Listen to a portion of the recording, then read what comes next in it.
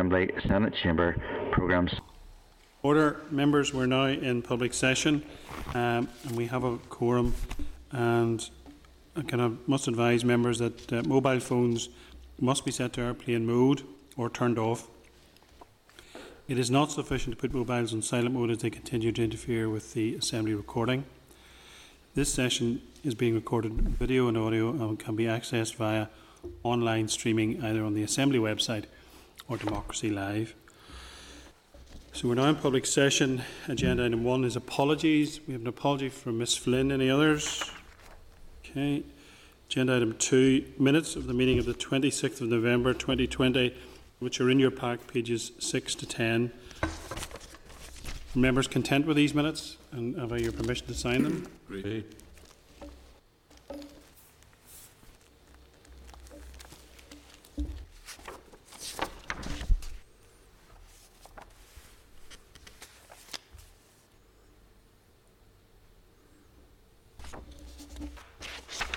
Okay, members, thank you.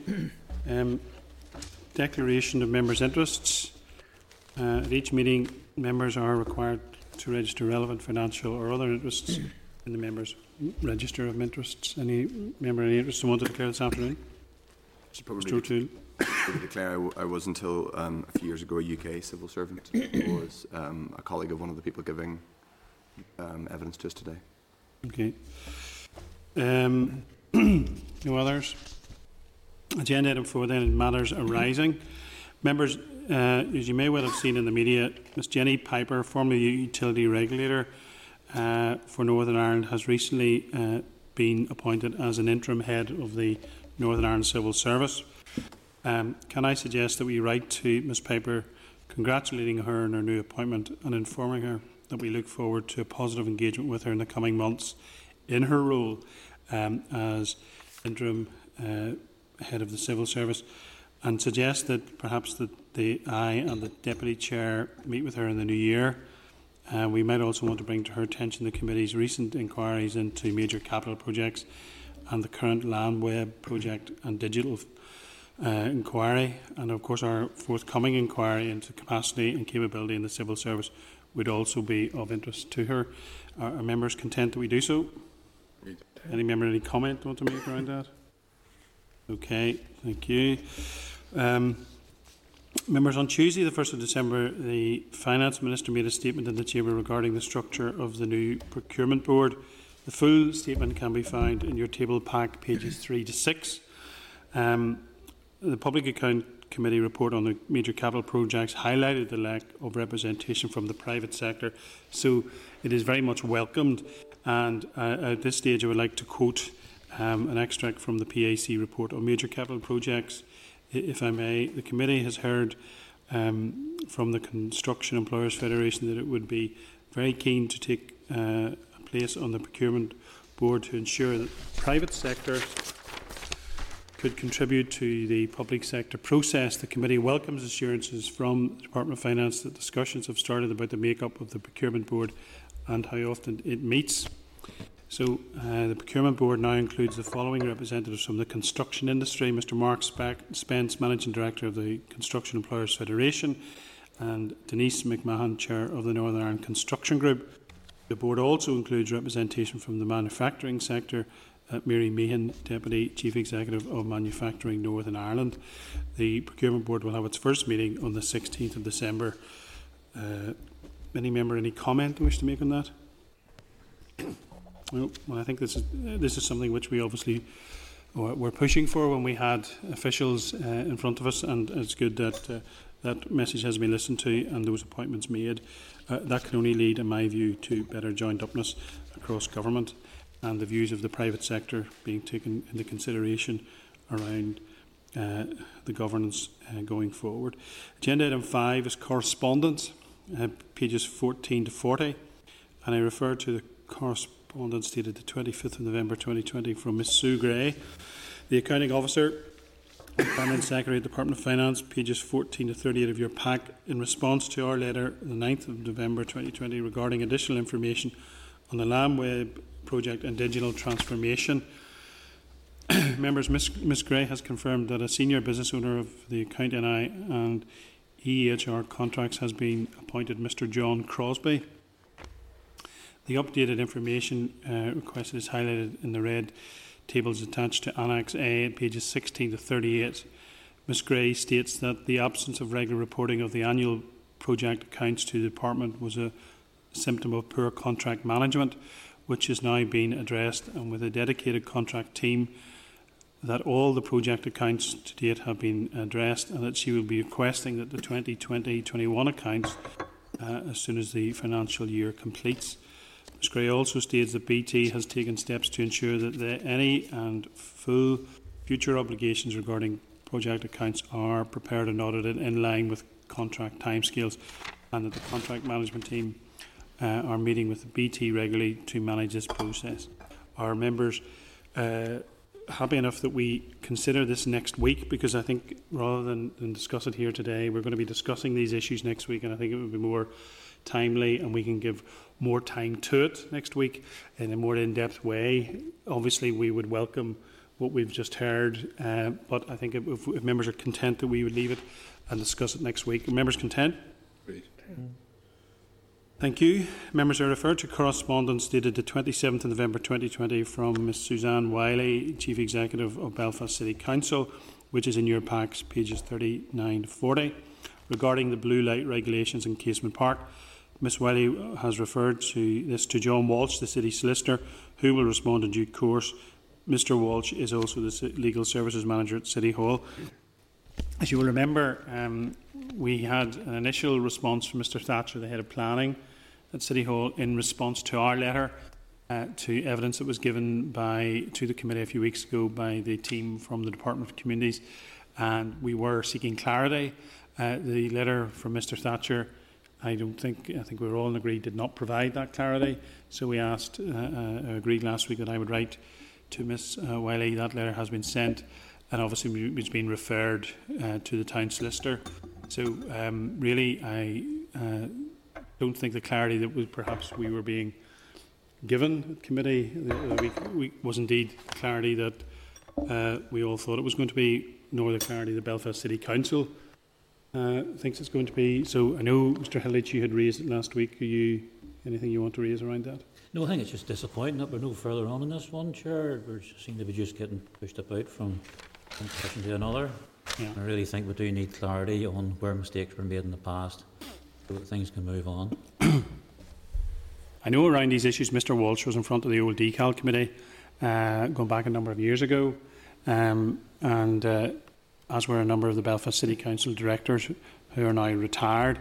But I would have thought it would be fairly simple to come back with that clarity initially, and here we are 2 letters later with no clarity and it being passed to the Town Solicitor. So we await Mr Walsh's response, and we'll deal with it at that point. Is that okay, members? Okay.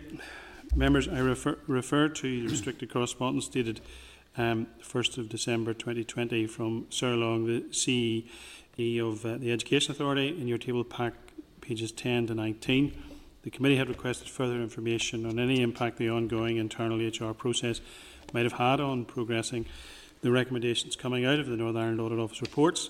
Ms Long has provided in her response specific and detailed information in Appendix 1 regarding the progress that has been achieved since the implementation of the Statutory Operations Improvement Plan. Please note this information. Has any member any comment? Well, the only thing I would say is I'm not sure that the clarity we're seeking around the separation on the potential of an independent inquiry and the HR investigation is there at the moment when you look at the correspondence. So it may be that we come back, like ask members, have we look at that and come back to that next week, because I'm not convinced it is there. Okay, members agreed? Great. Okay, thank you very much. Okay, members, agenda item 6 is the inquiry into capacity and capability in the Northern Ireland Civil Service, pages 42 to 170 of your pack. And at this stage, I'd like to invite Ms Sue Gray, the Accounting Officer for the Department of Finance, Ms Jill Min, Head of Northern Ireland Civil Service HR, Department of Finance table, Ms Michelle Woods, Director of Civil Service HR, and Ms Anne Breen, Learning and Development Lead, Civil Service HR, are attending remotely. In attendance will be Mr Donnelly and Mr Stuart Stevenson. The TOA is attending remotely. Can I just check if Ms Woods, Ms Breen and Mr Stevenson can hear us and see us okay? We can see you, but so far can't hear any of you. Yes, Chair, I can see you. Okay. Ms Woods, can you hear us? Yes, Chair, I can see you. Thank you. And Jonathan, can you hear us? Get down to speak in case you don't see me. Mr Stevens, can you hear us? No. It will be a week we actually manage to get everybody. Mr Stevenson, can you hear us okay? 2020. Can you hear us? It's on mute. Okay. Okay. Is he frozen? You ring him or something? Can I suggest we just take a short break until we establish contact? And more calling Orson. This is the Northern. Okay, order. Apologies for that, members. It appears that contact has been restored. Welcome to Sue Gray, Jill Min. You're very welcome, and to those and Michelle joining us remotely. I'm glad to hear, Mr. Stevenson, you can hear us okay. So at this stage, if you want to make some opening remarks, and then I'll ask members to ask questions. Okay, thank you very much. Well, thank you for the invitation to attend today and to provide evidence to the committee on the Audit Office report on capacity and capability in the NICS. I welcome the constructive engagement of both the Audit Office and this committee on these issues. We all want the same thing, which is to provide the best possible public services to the people of Northern Ireland.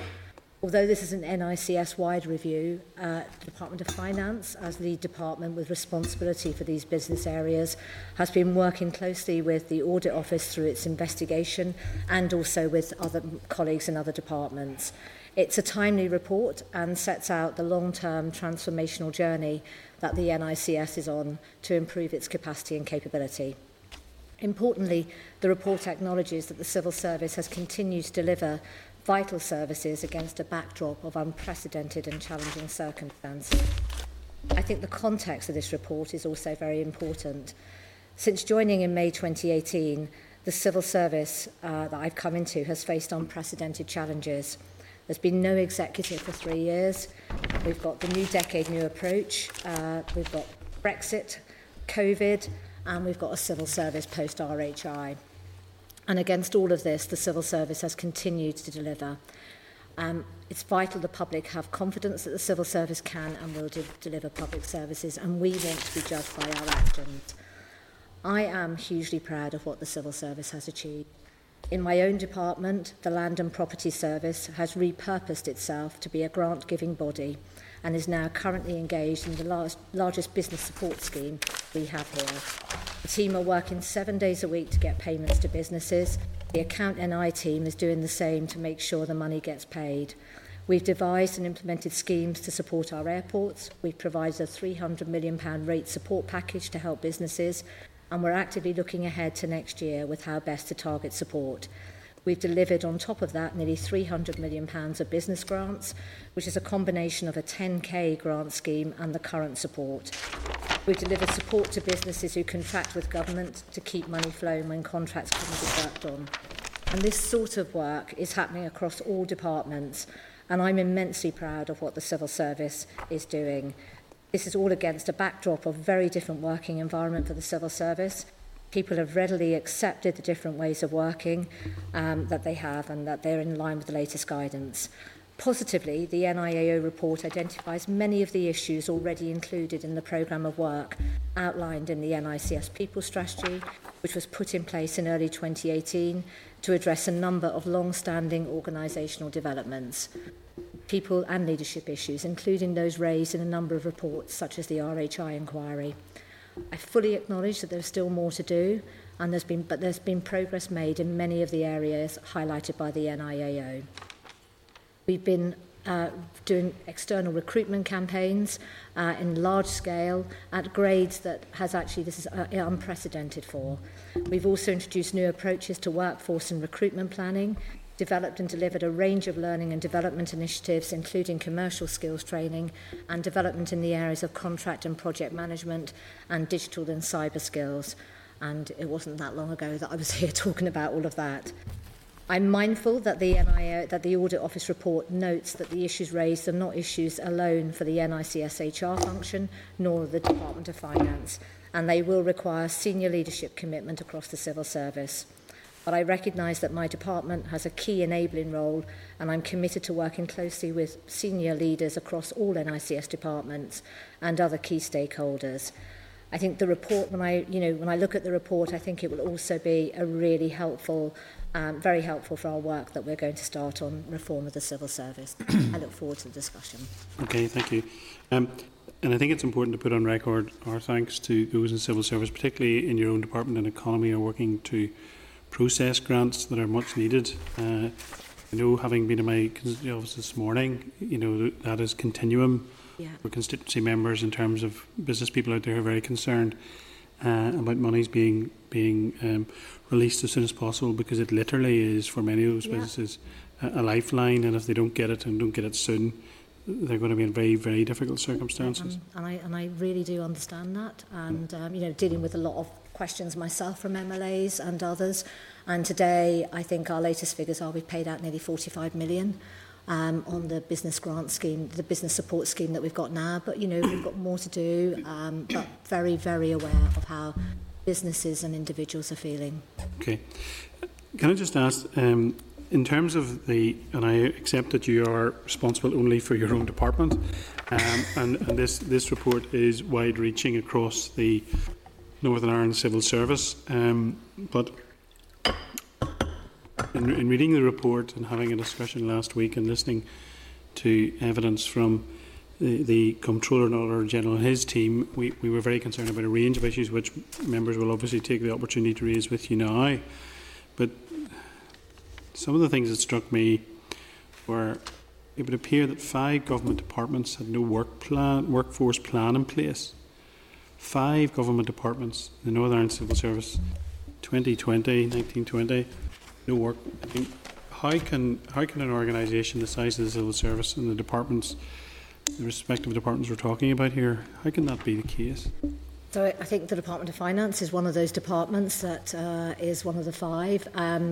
At the time when that work, and I think there's been a lot of work over the years, but most recently when the work was being compiled, I did, my teams did contribute to a workforce plan.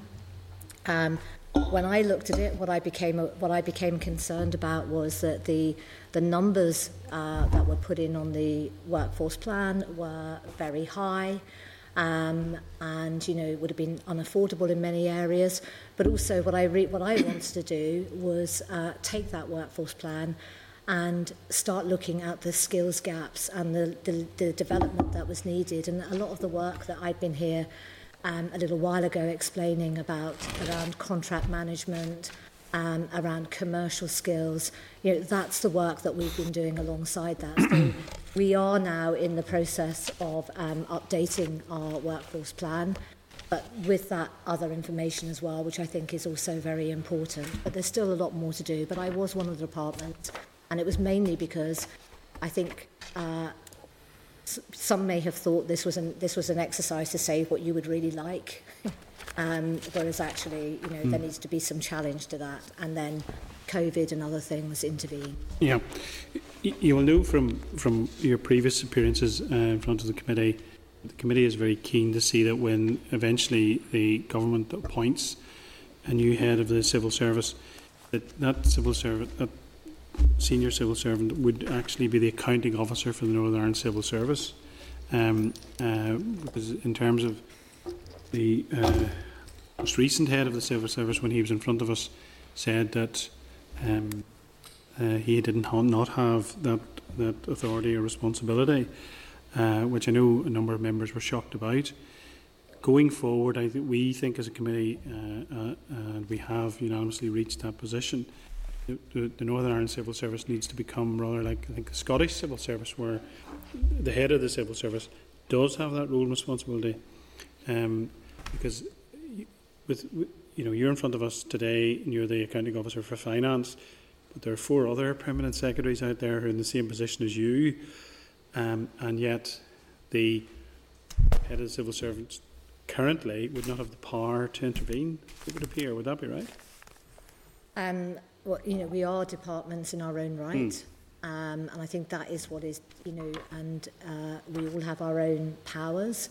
I think that, if the interim head of the civil service has concerns, or or her predecessor had concerns about how I am working, and then I would expect them to, actually to have a discussion about all of that. But we are considering that recommendation as part of the current report into major capital projects, and that is under we'll be coming back on that. Yeah, and just so you know, we just taken a decision prior to you coming in that I will write to Ms Piper asking her to meet the Deputy Chair and I to discuss a number of issues, including the issue I've just raised with you. Yeah. You'll understand in 2020 that the head of the Civil Service would ring any given permanent secretary and raise an issue but not have the power to deal with it.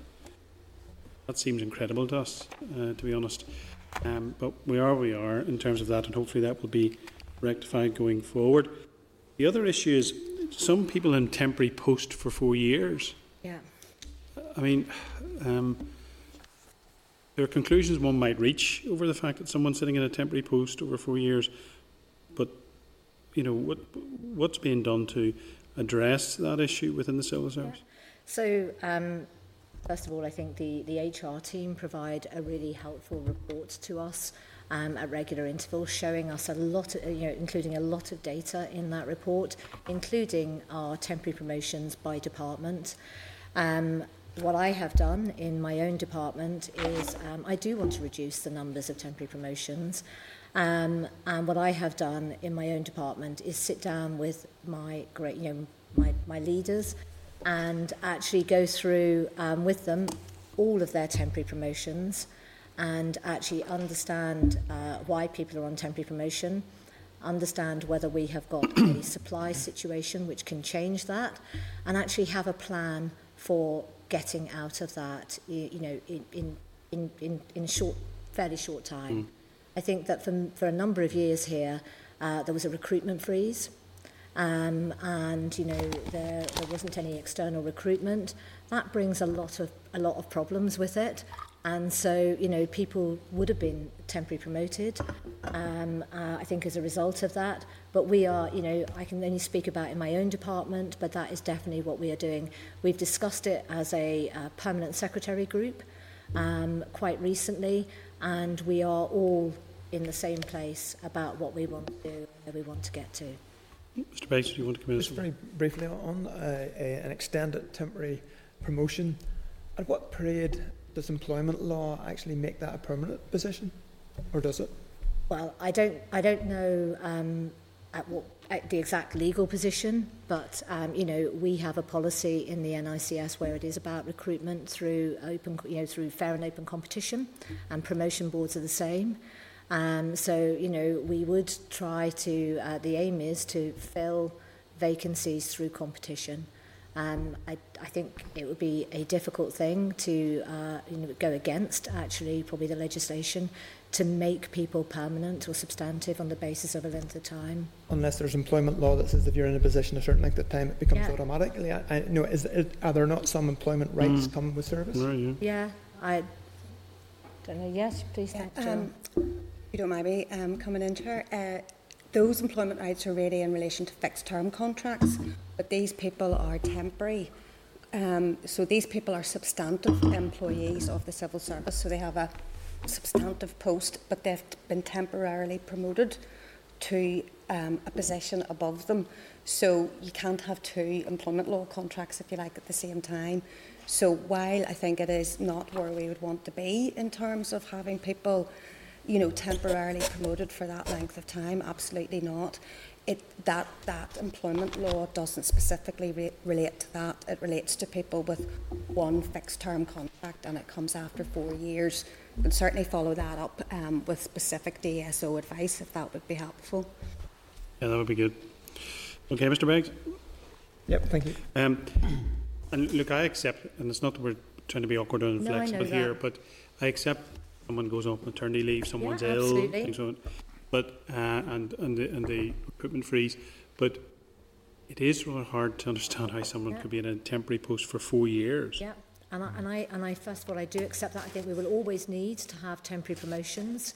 There will be the circumstances you've described, but I fully accept that. But I think that, that is where now, we are actually having those very active discussions. We've now got, I think we've talked about a supply situation at certain grades of people coming in from externally and also within the service. So I think that is work that is really underway. I, within my own department, I will need some people on temporary promotion, but I actually, I am being very active about reducing the numbers that I have got on temporary promotion. Some of them are quite long-standing. Okay, a number of members were very concerned as well around the issue of agency costs. Yeah. And if I'm right, my notes here, agency costs will increase by 155%, and I think the cost over 4 years in terms of agency workers, the Northern Ireland Civil Service, was something like £150 million. So I think that I would say for both Jill and I, we are completely together on, I don't think, we don't want to see as many agency staff as we currently have. We want to have permanent people in our position, in our jobs, but there will always be a need for agency staff as well, but not in the numbers that we've got. I think, people deserve to have permanent contracts where they can. I think also I would say that quite a lot of our agency spend is around DWP. We do a lot of work here on behalf of DWP, but it is a DWP service. And, we have no, I suppose, that service, they could decide to take that service elsewhere. This is where the civil servants based in Northern Ireland provide service to the civil service nationally, nationally. No, so the Department for Communities is operating a lot of services on behalf of the DWP in terms of payment of benefits. Yes. But that is a DWP function that they have asked the DFC to do. Yeah, Yeah. And actually, that is working very well, but most of them will be agency staff. So I don't know if Jill wants to add anything more on the agencies. Yes, if that's okay. In relation to agency staff, I mean, it is definitely something that we are actively looking at, which is why we launched the external recruitment competition, which is a very large-scale competition for administrative officers. The vast majority of agency workers are in that AO grade. 81% are at the AO grade, and 71% of those are in DFC. And that's where you will get that DWP work. So 44% of them are working in DWP. We launched an administrative officer competition because that's obviously where the real area of need is. We have been asked by departments to supply 900 AOs, and we now have a supply of 1,700. We had to, because of COVID, go about recruiting those in a very different way, obviously with all the social distancing measures in place. And we can't bring in 900 people all in one go, but we have them sitting ready because obviously the departments need to phase them in a way to make sure that we're complying with the executive guidelines around COVID. But so that will help dramatically with that, because that's where the vast majority of those people are, and they are covering, the agency workers are covering vacancies. Not the best way to do it, but... Well, can I ask, are these 900 additional civil servants that are being recruited, is this following a skills audit? Because one of the things that we find striking as well is that only 4 departments out of the Northern Ireland departments had carried out skills audits.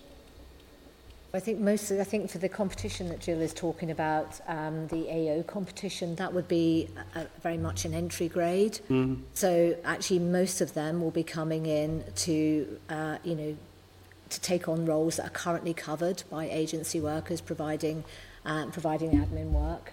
Yeah, but notwithstanding that, it's been very much a case that we have tried to focus. I think there's discussion in the NIAO report about looking at job roles and getting the right people into the right posts. So, 65% of the civil service is actually in the general service grade. But within that, then, you will have areas where you need to look at getting the right people in the right roles. So for these roles, we have very much focused on them being customer. They're sort of front end. If you're working in DFC in particular, you're in the front line and you have to have customer service skills. So we developed bespoke tests that tested those skills to try to, get them in instead of a generic sort of general service approach. I mean, one of the things that we found was that, reading the report, that out of the 22,000 people in the Northern Ireland civil service, in terms of permanent civil servants, 19 were unsatisfactory. 19 out of 22,000. That suggests to me that whoever was carrying out the investigations either didn't carry them out or took a fairly indifferent attitude to them.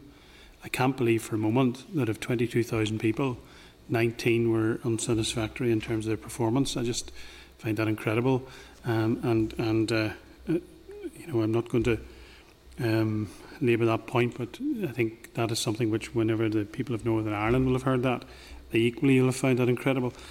And when you add that alongside the 5 government departments with no workplace or workforce plan, and only four departments with a skills audit, it's not a very good picture that's emerging about the civil service and how it's looking to place itself going forward in terms of future planning.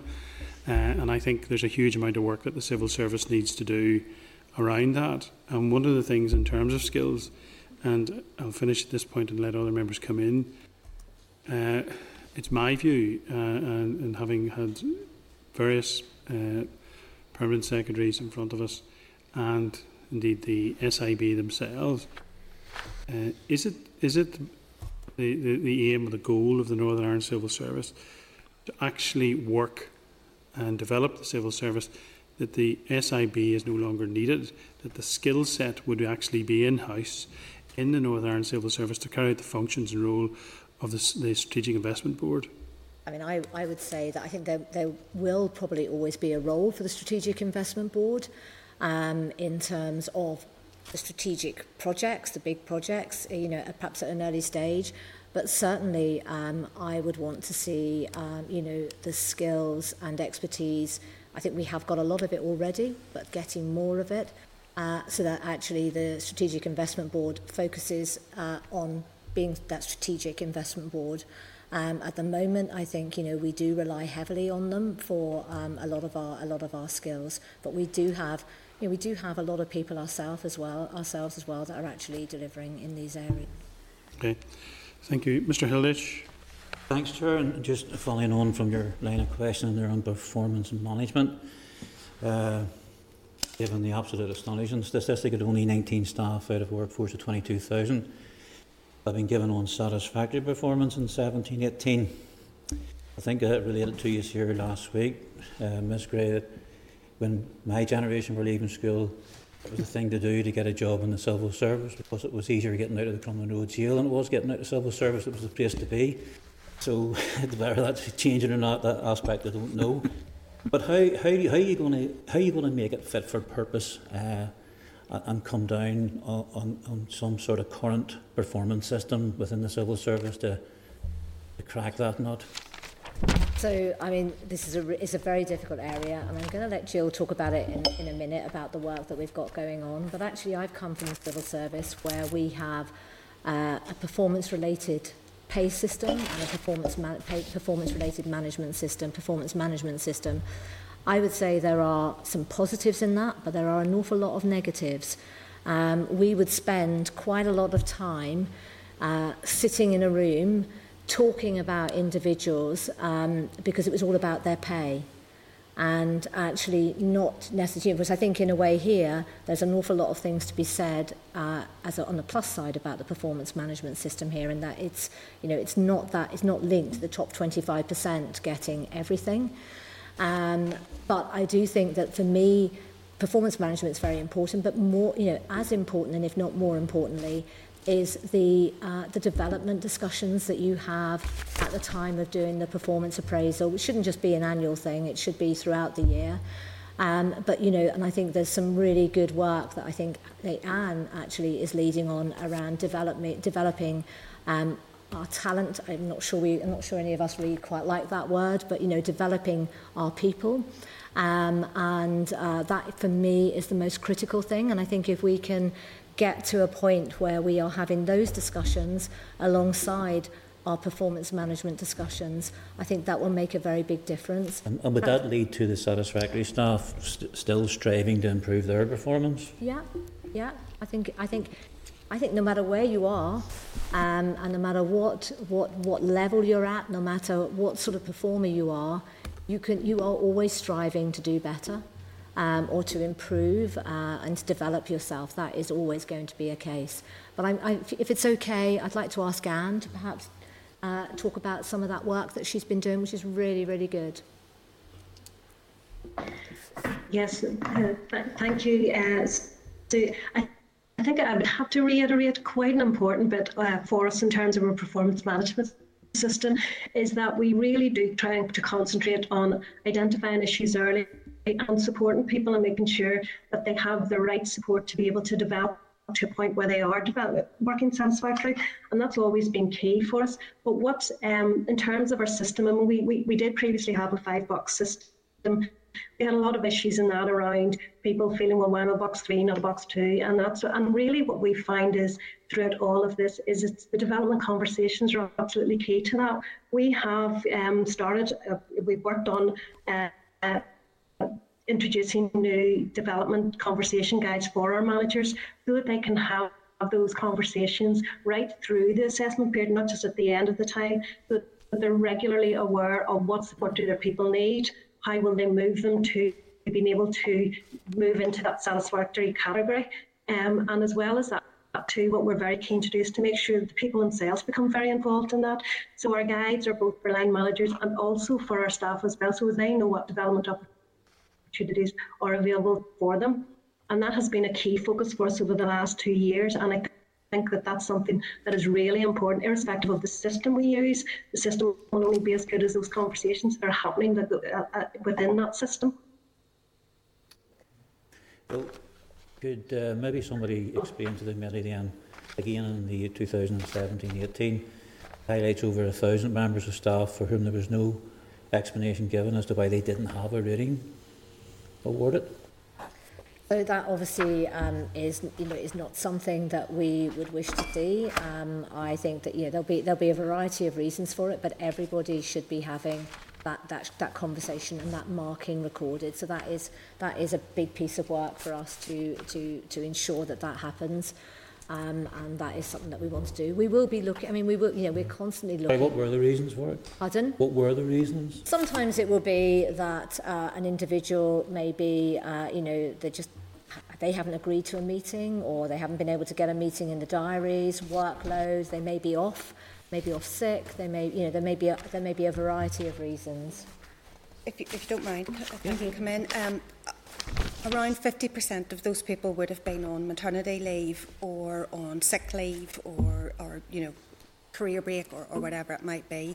That still leaves the remainder who didn't have them. There are times, I have to say, where they may have been undertaken but they're not recorded on the system. We get our information, management information, from the HR Connect system, but we do monitor it. So from an HR perspective, we monitor it at regular points, and it's up to the departments and the line managers within the departments to carry that out. It is actually, a year-long process. It isn't just the end of the year. So at the start of the process, you actually agree objectives and you agree a plan, you then do a mid-year review and you then do your year-end review, and we monitor all of those. And as Anne has said, we have then now introduced, we've developed and we're just about to roll out tools for line managers to make sure that they actually have those more conversations more regularly, that it isn't just 3 times a year. Did they not have the tools before? Well, a lot of people do, but because it's the line managers who do it, we felt that it was necessary for us to just give, to sort of give them support. So, for example, and we've also reviewed the performance management policy, and we've trained line managers in it. We have produced videos, we've given guidance notes. So we're really trying to get that culture of performance management not being an end-of-year tick box. It's actually an ongoing process. We have development programmes at every grade in the civil service, and within those development programmes we have talked about, for line managers, we've talked about the need to manage performance. So actually by the end of the year you wouldn't want to see too many. The numbers, by the way, have increased from the time that the Audit Office has produced the report, but actually what you probably wouldn't want a target of underperformance. You would want a target of making sure that people have, throughout the year, line managers have managed their staff appropriately, and we embed a culture of continuous improvement and learning and development. And I think, and a couple of changes, or a couple of things that we've done in the, the past year or so, I've got actually time. So, for example, the Permanent Secretary group, as a group, we met and we discussed all of our grade 3s, and we, in doing that, we were discussing, development, whether moves were needed, or whether what skills people had, how we could best use those. And actually, in the Department of Finance, then we took that back and we actually conducted the same exercise for our grade 5s. So. And, that's the work that I think Anne has also been embedding as part of the development work. Okay, thank you. And finally, sorry? Yes, go ahead.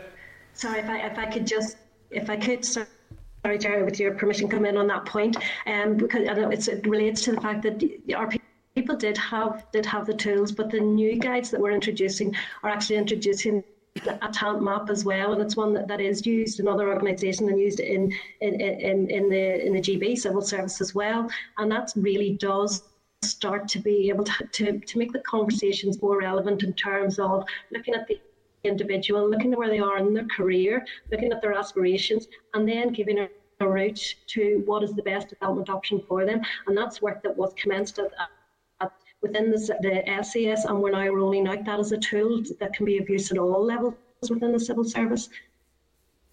Okay, thank you. And I know all our members have come in on all our issues here, but finally, recruitment time. The process for recruitment has taken up to 20 weeks in the Northern Ireland Civil Service to appoint. Why is that, and why so long? Yeah, well, there is a case study that was presented in the report, and there are a number of reasons why recruitment, number of variables rather, that impact on the time frame for recruitment. So, for example, it can be getting a panel together, availability of a panel. It can be how long it takes somebody to be security checked. It can how long their notice period is. When you say a panel, is that an internal panel? Recruitment HR, panel, yes. or? Well, it depends on the nature of it. So if I understand you do have some 360 HR staff. Would that be correct across the civil service? Over what, sorry? 360 HR staff alone? Yes, but the panel is made up from people who are the recruiting, so the department who is recruiting will be the panel. So it's not HR. HR doesn't comprise the panel. We manage the process, but the panel will be comprised of the employing department.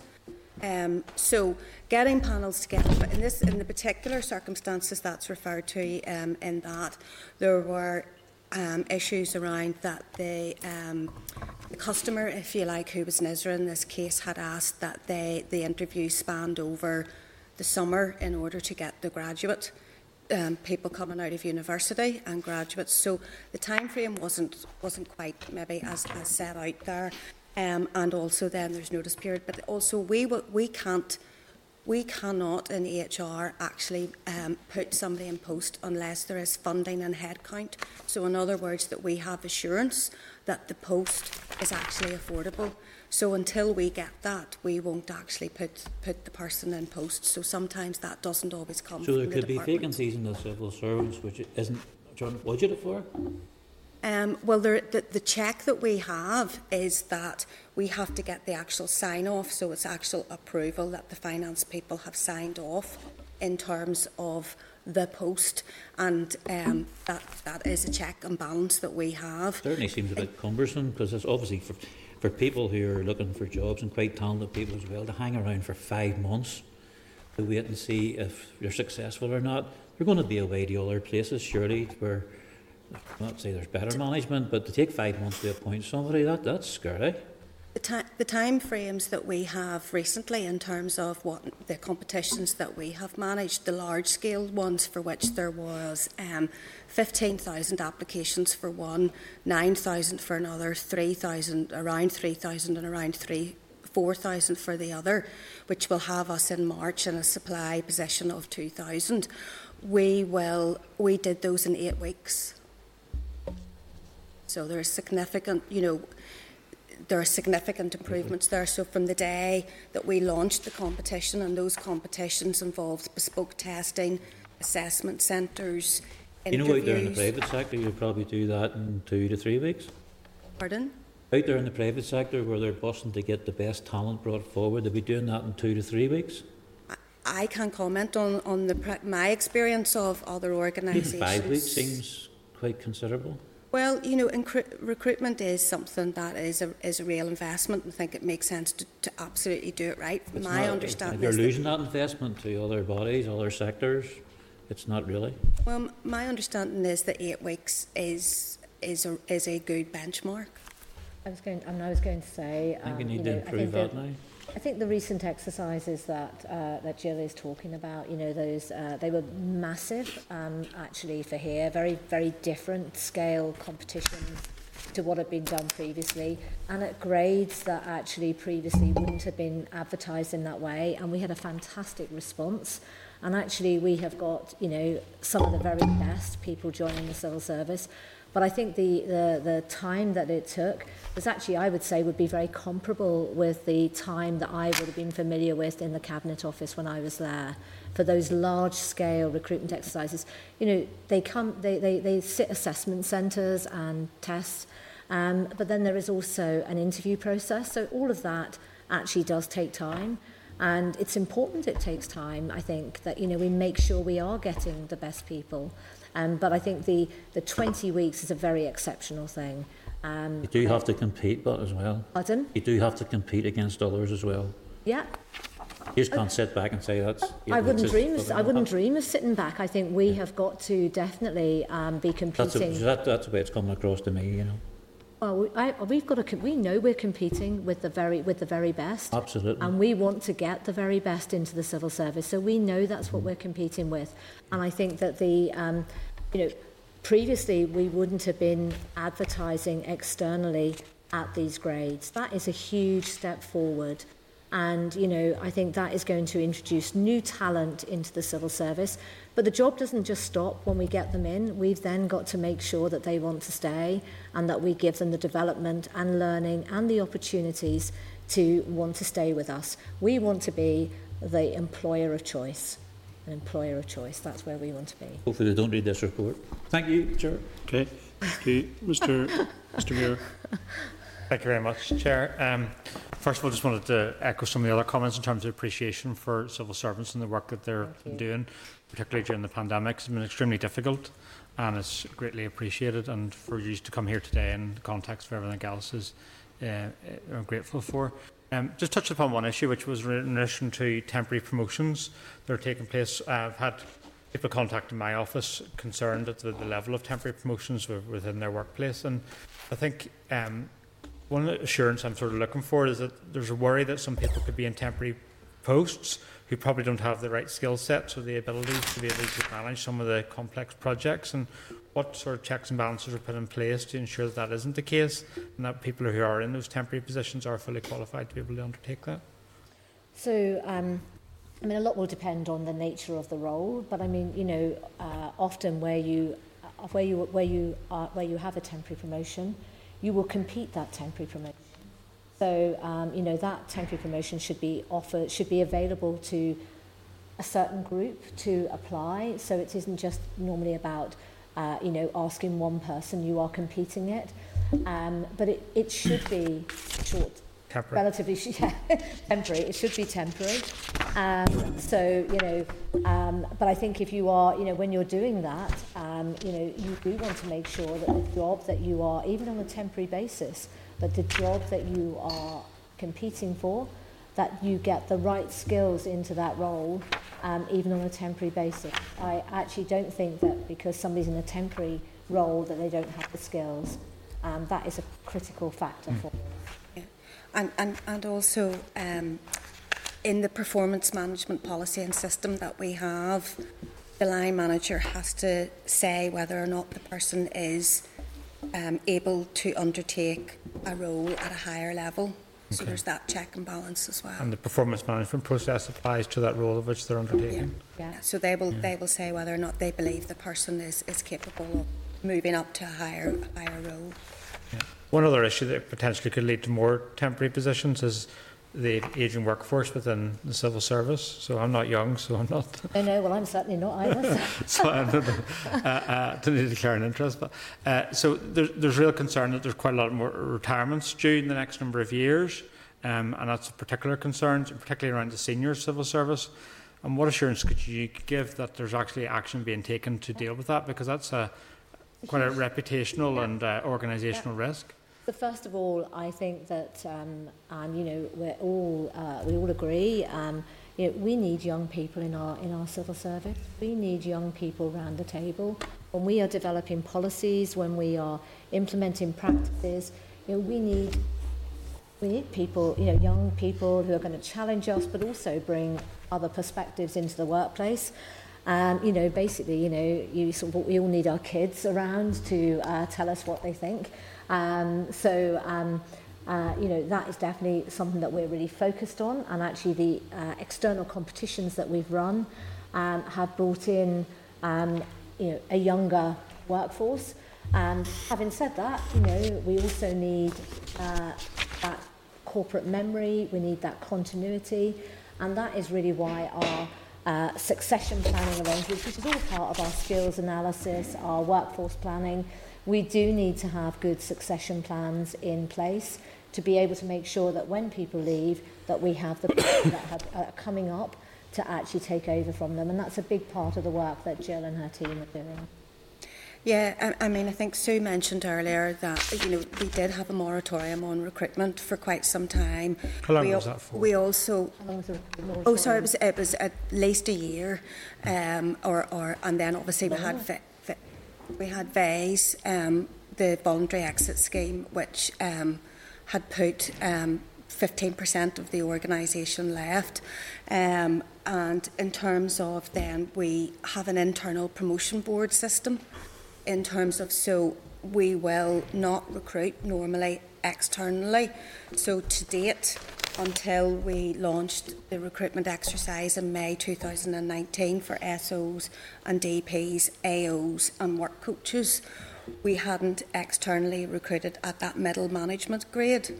So we did that, and as I said, by March, the end of this financial year, we'll have 2,000 people recruited, and that has already started to bring down the age. The other thing that we are looking at is trying to expand the apprenticeships within the Northern Ireland Civil Service. So we have 3 apprenticeships at the minute. You know, we have ICT and we have civil engineering, mechanical engineering, but we've started work on procurement apprenticeships and also operational delivery apprentices. So I think, you know, if we do that, apprentices will bring in, you know, that will attract. We've also, in the way that we've advertised, you know, as we've talked about, trying to compete with the best, if you like. We have absolutely looked at how we advertise and directed it towards young people as well, in terms of Facebook, social media, radio, all of that kind of thing, trying to make it more attractive. And I suppose the other thing I would say is that, I know age was flagged up and it's a very real concern, but there are other areas that we are underrepresented in. So we're underrepresented in terms of disability, and we're underrepresented in other areas. We have had a historical imbalance of females at the top of the organisation. So there has also been work ongoing, and I know the Audit Office hasn't, really referred to the diversity and inclusion work that we've done, but we've done a lot around trying to remove barriers for those people as well. So age is certainly one area, but it's also another, there are other areas. I may have got the time frame of the moratorium on recruitment wrong. Seems a lot longer than a year. I'm sorry. My head's a bit pickled. So Michelle or Anne might be able to help me. It was before my time anyway. I'm only here 3.5 years, so apologies. Is Michelle or Anne, or Michelle, do you know? So I think it coincided with the BES scheme in 2015-16 and was lifted just at the turn of the year in 2016. So probably ran for about 18 months. I think in terms of it slightly preceded the VES scheme, because I think one of the issues for us was before we would go to anywhere near a VES scheme, we had to do that moratorium as well on recruitment to see if that would have been sufficient for us without having to move into VES. So I'd agree with Michelle, but probably maybe in the year in advance of that as well, from memory. Okay. Just one more question, Chair, if it's okay. It's just around the culture within the civil service. Before COVID came along, it was very rigid. Working from home was really not a thing that civil service entertained, and miraculously occurred within days. And that's been beneficial from friends I know that have found it and a career in the civil service more attractive. Speaking personally, the fact that civil service took part in Pride 2 years ago was a positive thing for me. Sending out a culture of a modern, diverse workforce, and I think it's really important. But there's a lot more needs to be done in terms of creating it, as you've said, as an employer of choice. Who's going to drive that culture change? Where's that going to come from? And is there going to be changes in working practices as a result of COVID? Are they going to be made permanent, or are we going to go back to the old ways? So first of all, I would say that we had work underway before COVID to actually recognise that, actually we don't want everybody driving to Belfast every day. We want our staff to either be working at home, or we have a programme of work to establish connectivity hubs across Northern Ireland. And that work was already underway, and that was about recognising that, people spend a lot of their day in a car, in traffic jams, and actually that is not the thing to do. And if I look at being an employer of choice, if I look at young people, who are coming into work, wanting to work, how they work remotely and all of that's very important to them. And actually, I don't know many young people that want to come and sit in an office for 5 days a week. So we had that work underway. COVID has actually accelerated that work, and that is a really good thing. Currently, we've got about 90% of our staff working at home, working remotely. I think that figure needs to come down a bit. We need to have a bit more of that blending, that working from home. But that is all work that is actively underway, and we hope very soon to be able to announce the first couple of our regional hubs where they will be located. And I think what's also important there is that we don't just set ourselves up as a civil service in isolation. We are a civil service working alongside, local government staff, alongside charities, alongside the private sector, because actually that is how we also will do our business better. By, even if it is just coming into a building and you bump into somebody in the lift and you talk about a case that you're all working on, that will all be for the greater good. In terms of culture change and leadership, I think, the NICS board has a very big part to play in all of this. This is very much where all of my colleagues are. We're all, we all agree on this. And actually, you know, we've also got a big programme of work that is underway about about our IT. Our IT has performed really well in current circumstances, and all credit to IT Assist for how they've delivered that. But we do need to move into the cloud. We need to move into different ways of working. That work is underway, but it's a huge culture change. Nice. Our staff, I think, overall are happy with it. You know, I mean, last week I did a all-staff event with over I'm doing them on a monthly basis with over 500 people. So straightforward to do. If I was doing that in a pre-COVID, that would have meant getting a venue. That would have meant bringing together 500 people. I can now do it on a WebEx call with everybody, and you know, that is fantastic. The response from our staff is really good. But I have to also say to them, I really appreciate what they have done, because overnight they have changed their way of working and they have adapted really, really well. So that's where we are. No, I was just going to say, and we've also, you know, we've worked very closely with our trade union colleagues, and we have developed a draft home working policy. And that will be very useful. And also Anne's team and the health and wellbeing team have put a lot of guidance and support in place for people who have been working at home over the past 10 months. In addition, of course, there are some people who can't work from home because of the nature of their jobs, and we have done, you know, the departments have done risk assessments for those people to make sure that they can work. But absolutely, in terms of cultural change, I think it has catapulted us. And we are able to, you know, in terms of that blended approach and being much more flexible, having the guidance and the policies in place, and we've looked to best practice elsewhere for that, and those are now being developed, just subject to final trade union consultation. Thank you. Although I would just make the point that can only work if there's good management in place. Yeah. I mean, I have to tell you, not a civil servant, but a government body I spoke to very recently, but a constituent of mine who hadn't had emails replied to since June, until a few weeks ago. Right. And the reason that person didn't get emails replied to them is because the manager was allowing them to work from home and they didn't have a computer. Right. Well, I mean, obviously, you know, you need to have a computer. I mean, I think, you know, so we have obviously, you know, rolled out laptops and, you know, all of that. But I'm simply making the point. Yeah, no, I get that. And it wasn't a civil servant, but it was a government body. Yeah. And my point to the manager that I was speaking to was, I don't blame the person, I blame you. Yeah. Because, you know, you're allowing someone to sit at home around and do a job of work without the tools. Yeah. I'm here now criticising that person because that person hasn't, the information is presented to me, been replying to my constituents' emails. My constituents very distressed because there haven't been replies to those emails, and I then find when I check, you haven't given them a computer.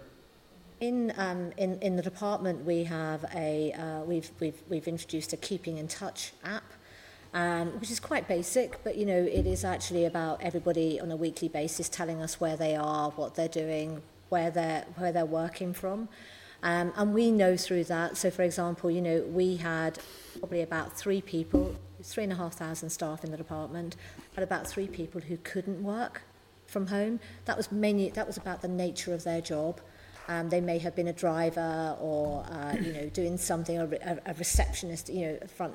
So we had about 3 people. But overall, and in areas where we can manage, where we can, you know, understand the service that is being given. So if if you're in a call centre, you know, we have seen productivity improve in terms of speed at answering calls and dealing with something. So, you know, it's work in progress, but I think actually it is a very good piece of work in progress, and we will come back. We will have to, you know, more people will come in whenever that is going to be possible, but I don't think we'll ever go back to how we worked, and I wouldn't want us to go back to how we worked. Okay, Mr. O'Toole.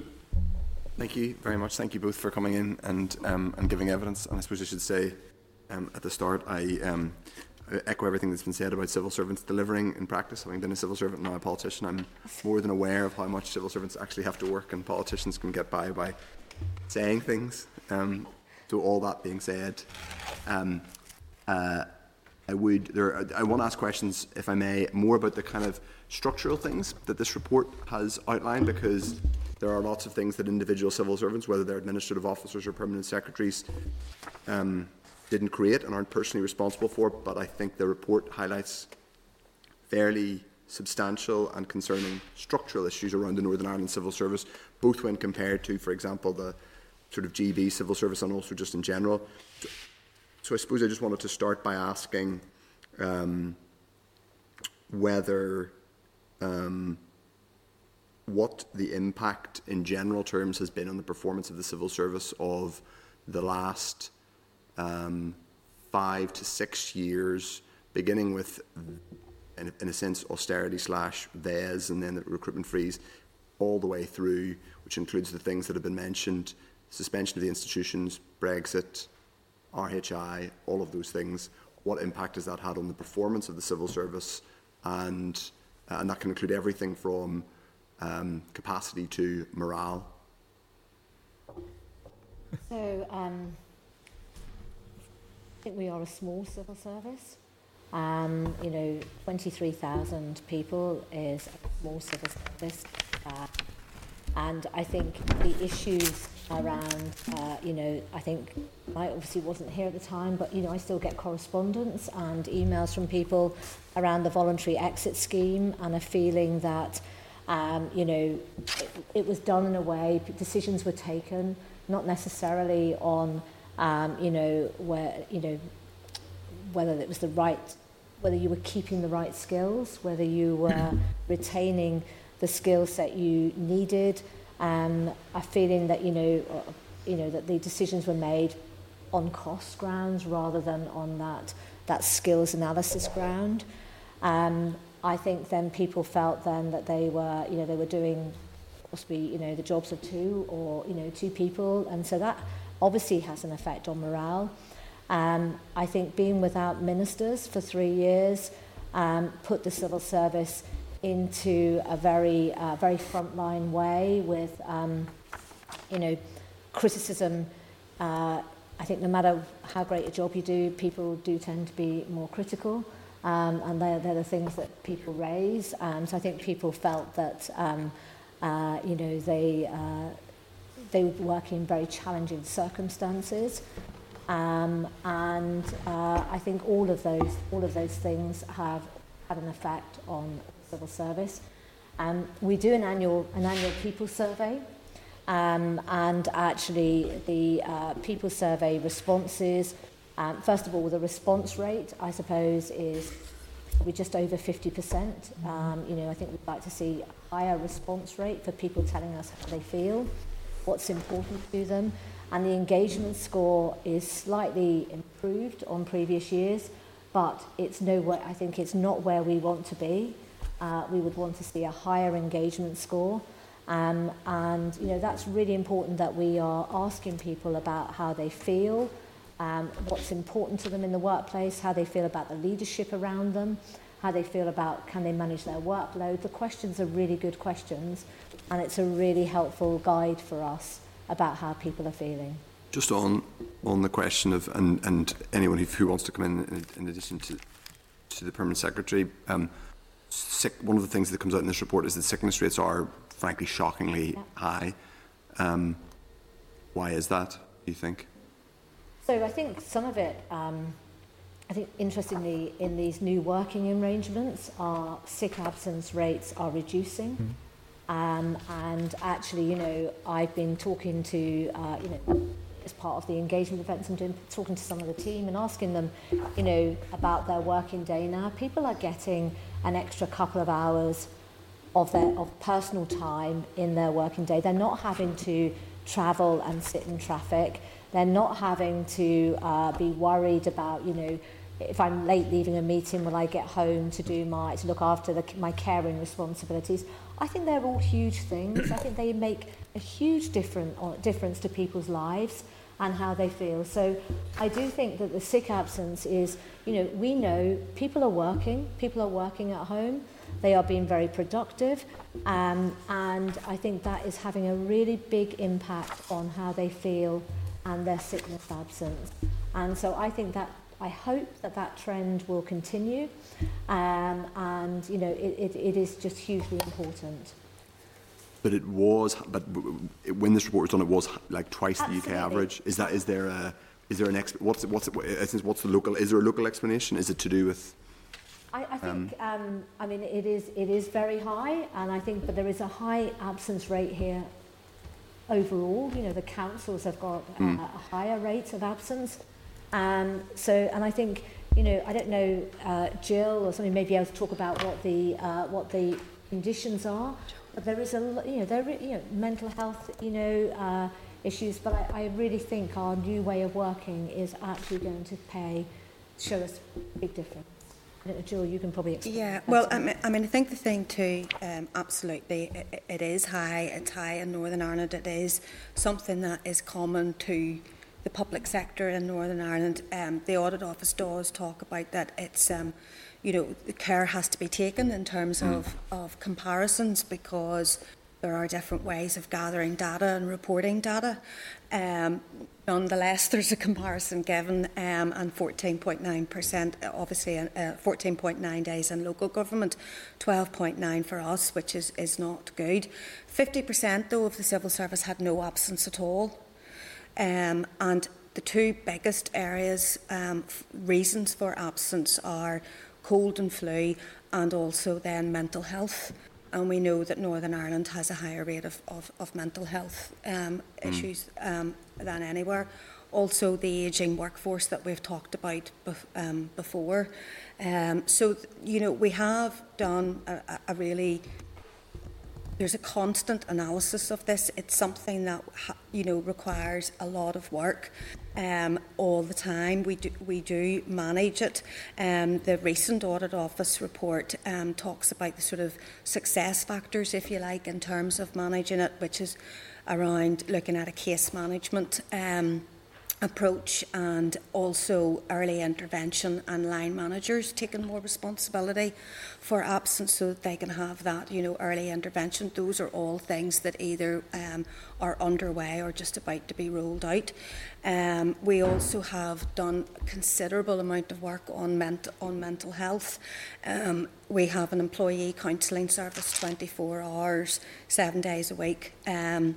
You can refer to that, or a line manager can intervene in that. We have welfare officers. We have also put in place recently, or over the past couple of years, we put in place a mediation service. So in terms of work-related stress or work-related issues, we try to intervene as soon as possible in those issues. Sue's right, we have had a very welcome reduction in absence over the past 10 months, because given the current COVID situation, we need to really deep dive into that to see why that is. Obviously, people aren't in work as much, they're not on public transports, they're not getting the colds and flus, but also the working from home will help, and we really want to make sure that we, take our lessons learnt from that and keep it going. Thank you. And in terms of the analysis you've already done, and I think this came out in conversations with some colleagues in the NIAO, specifically, have there been linkages between stress in the civil service and people feeling that the institutions they work for are, in a sense, under attack, or are threatened, jeopardised? Generally, the acute political stress this place has seen in the last 3 to 4 years, via Brexit, but also via suspension of the institutions, has that directly had an impact on people's stress levels and anxiety, and therefore absence? Well, as I said, mental health issues do constitute just over 30%. I think I can get the exact figure. I've got them here. Yes, about a third of the days lost is work-related stress. Yeah, and that's where we have to manage that in terms of, that's what I've talked about. We've implemented a mediation service and the employee counselling service, and we've looked to roll things out, and line managers taking more responsibility. But we don't gather evidence around that it's specifically related to maybe civil servants feeling under attack or worried about their organisations. But obviously there are the financial constraints that we're working in. Yeah. All the things that we've talked about. I mean, my own organisation only started in April 2017. When we started with 16% less staff than there were previously. And then we, have then within that, we have had EU exit, so huge amount of work around that, and then more recently COVID. So, you know, there have been, when we talk about, you know, continuing to deliver business as usual with less resources, I would say the business as usual hasn't even been usual.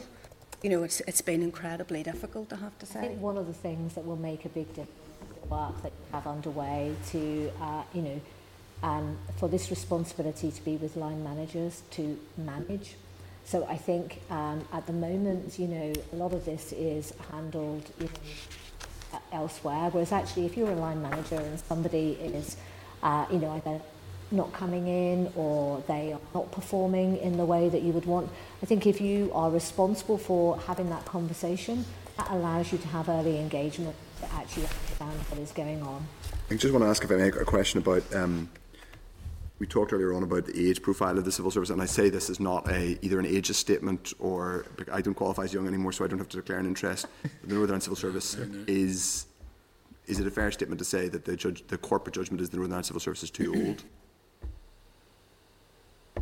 Its age profile is too old. Not that there's anything wrong with the age, but that. I think we would definitely accept that we need younger people in the service alongside us. I think the answer is that does the civil service represent the economically active, you know, population? And we don't. No. And we're also underrepresented in other areas as well. Do you? And I just want to hopefully my last point, and I'll turn over to someone else to let them in. So the Northern Ireland specific fast track scheme ended in 2014. That's being, I think, reintroduced. Yeah. Is it a concern that the Northern Ireland Civil Service is not yet an attractive enough destination for young, sort of high achieving graduates? I do think the civil service is, we know from our recent competitions that we had lots of interest from younger people, graduates and non-graduates, very much a mix. I think part of the problem is we haven't been recruiting in the numbers and the level at which we are currently recruiting, and I think that's all really good.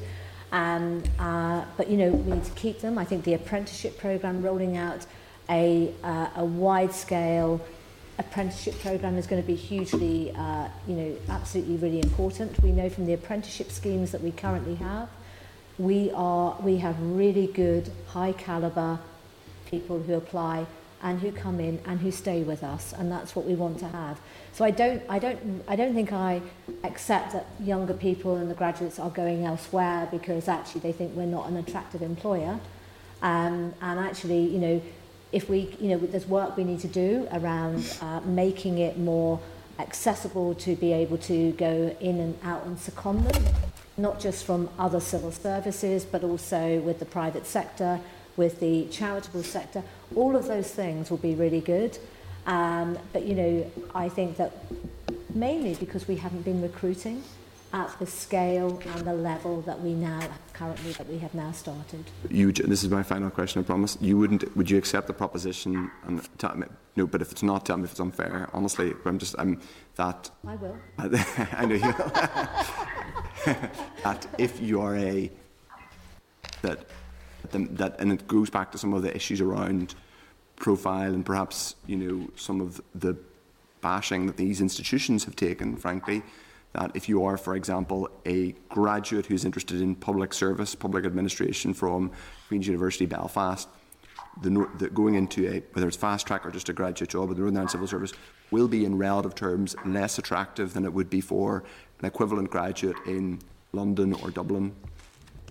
Well, and I say that quite interesting. No, indeed, but or any other city. It doesn't have to be London. It could be another city in these islands. Look, I think we need to have a fast track scheme that is firmly established and that is part of our normal way of recruitment, that we are doing an annual intake. If you look at what happens in the civil service that we've come from, oversubscribed, number one choice for graduates. That is where we want to be. But certainly, I think that the work that has started and is being done will actually get people in. It's also important when people come in that we support them. And so, actually, if people are coming into work, my job as a senior leader is to stand up and actually, stand in front of people and take some of that criticism. That's for me. I wouldn't expect young graduates to come in and feel that that's for them to take. So we've got to give the right conditions, and I do believe that we are all committed to doing that. Thank you. Okay, Mr. Boylan. Thank you, Chair, and you're very welcome. And I concur with some of the remarks on this to the staff and the work they're producing at this time. Very challenging times. But so I want to bring it back to, I want to try and simplify it, because I'm going to ask it in the context of a workforce model. So a workforce model, the department has a function. So as part of that function, to deliver that function, you need the headcount, the skill set, the financial plan, because I was slightly concerned when Jill said the recruitment, when she was answering about recruitment, we may not have the money to pay the person. Yep. So let's take it back to a workforce model before getting into some report. Are you saying you did, when you went in your first day brief, I like your first day brief. You love my first day brief. When we went to do the first day brief, did you take an overall analysis of the department, see what you needed, where was the gaps and start from there? Because that should echo right across the whole of the civil service. Because, and I appreciate we lost 15%. The VES. I appreciate Mr. O'Toole's questions about the youth, but we lost experience and capacity as well. I think you have to get the balance. So back to the workforce model. I just wanted your idea. So I think first of all, I think the Department of Finance is, and I probably would say this, is very different to other departments because within the Department of Finance we have a number of very discrete areas that actually, some of them could be anywhere. The Northern Ireland Statistical Research Agency is an agency of the Department of Finance. It could be somewhere else. And I think all of the professions that we have, also make sometimes it difficult for people in the Department of Finance sometimes to have that one common thread that a lot of other departments might have. But what I did was, there wasn't anything in my first day briefing about the workforce plan for the department or anything like that. But what I did was I took time over the next few months to understand the work of the various areas and the skills that they required, some of their gaps, and have used that work to, to help develop what I feel the department needs. Jill will be able to talk about, the workforce planning as a whole, but that's how I've gone about understanding what I need in the department. I think the point that we were making earlier about making sure we can afford the job that is being recruited to, it comes back to, I think, when I saw when I saw the responses to the workforce plan in the department, which the individual units had put in their numbers and their requirements, we wouldn't have been able to afford that. So, there needs to be that, that discussion then that takes place about, what that area needs, what we can afford, but more importantly, what that area needs to deliver the priorities, and to have a discussion as well around priorities and objectives. No, and I asked it in that respect because you got to deliver the function first and foremost. Yeah. Now, the workforce plan is slightly different because strategically you may have to move into different. Yeah. Now, I know your department's separate, but I'm saying in general for this report because they're more specific in what to deliver. Yeah. And that's the way to me. That's the way it's reading across, and I appreciate it. I just want to go back to see the recruitment, Jill, in terms of the time frames, in terms of recruiting people.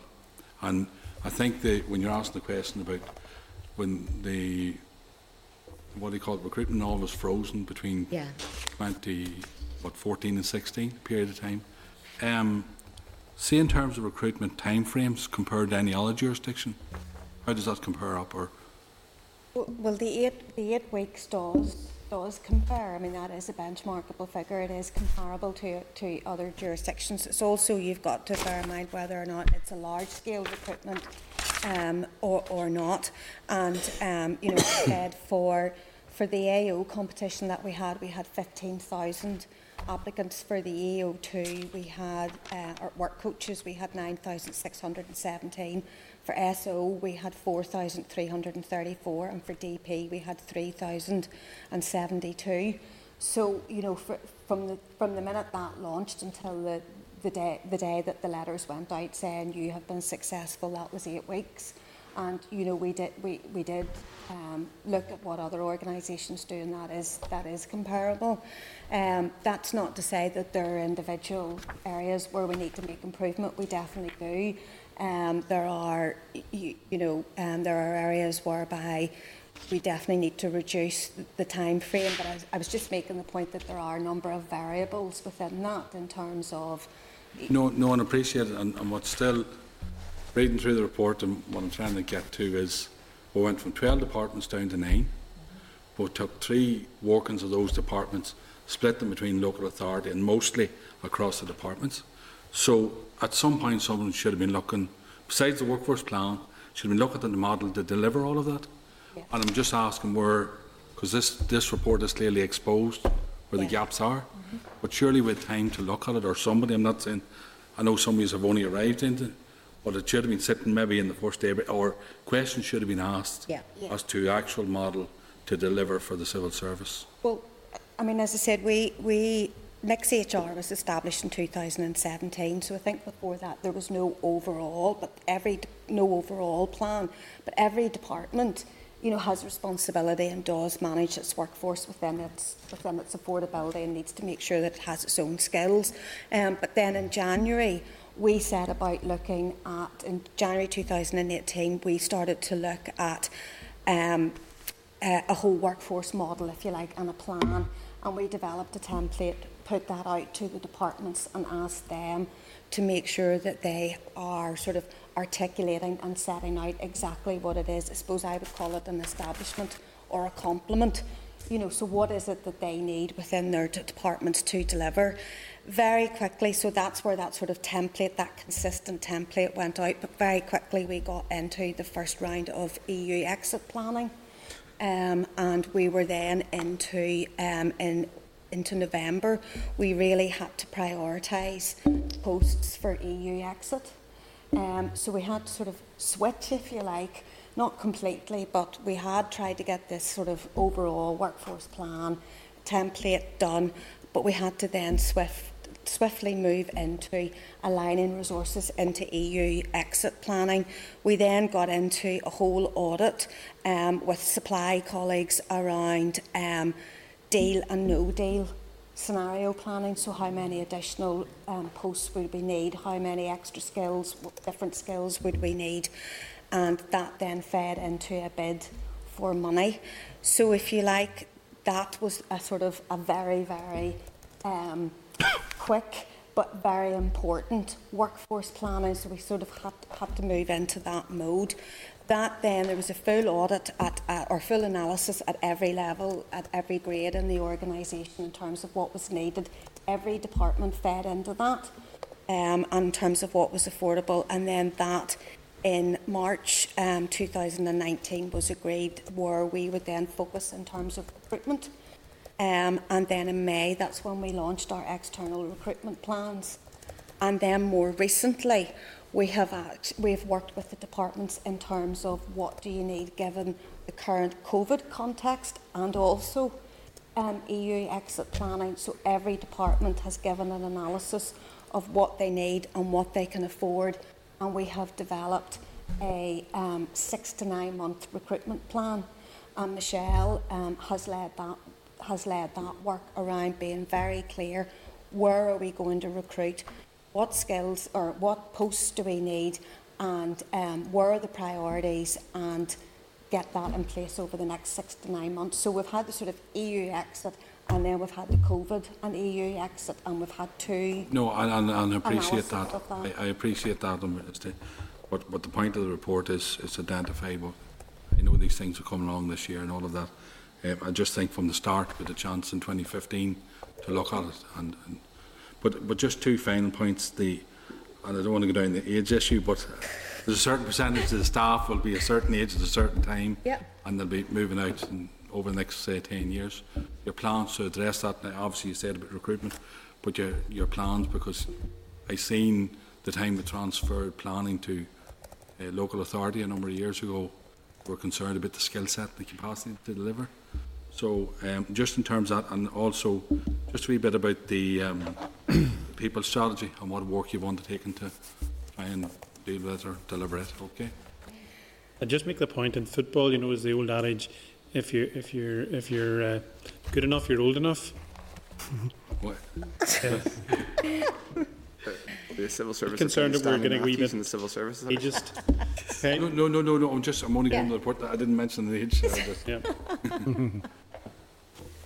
Okay. Yeah. So Go on. I mean, I'll cover the people strategy and then Sue can come in. But so really, I suppose, as I've said, that when Next HR was established, we started off with 16% less. But really, what it did was bring all the departmental HR teams together, the CAL team together, and the corporate HR together.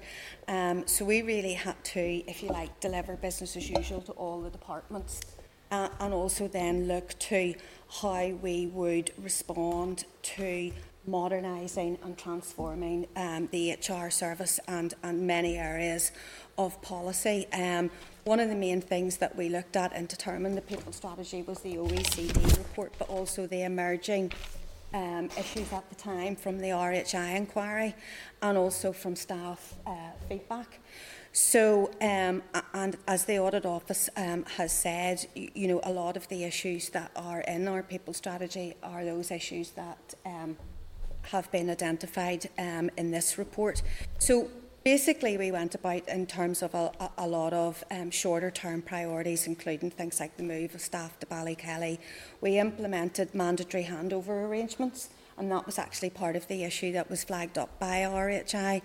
We developed and implemented a whole host of leadership development programmes. We implemented mentoring and coaching. We improved our vacancy management and sickness absence approaches, obviously more to do in that regard. We fundamentally improved the management information for departments. We developed civil service apprenticeship guidelines.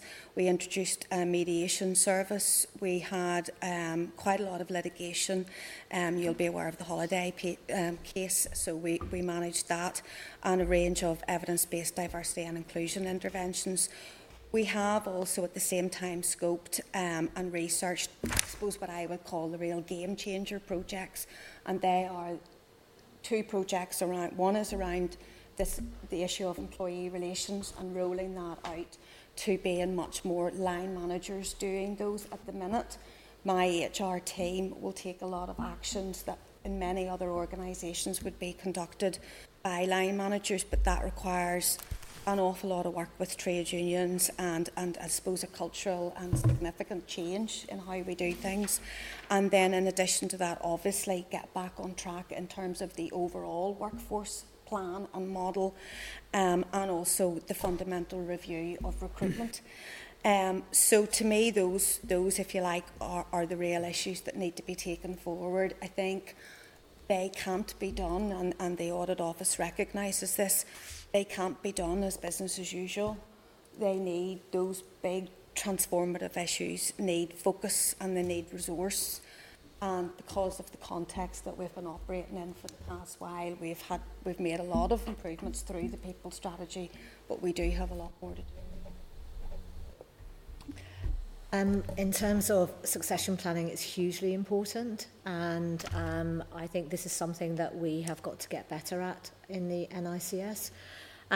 So, you know, what I will do with my direct reports is, you know, be very aware of, you know, if somebody is retiring or if they're planning to move or whatever, you know, having those discussions and thinking about our pipeline for their succession. And this is something that needs to go on throughout the whole of the organisation. I think an area, you know, alongside succession planning is external recruitment. We advertise the majority, I think, of our senior civil service positions externally, but we get very few successful external candidates. So we need to look at why that is. And actually, whether it is the process or whether it is, perhaps coming back to the point, are we seen as an attractive enough employer?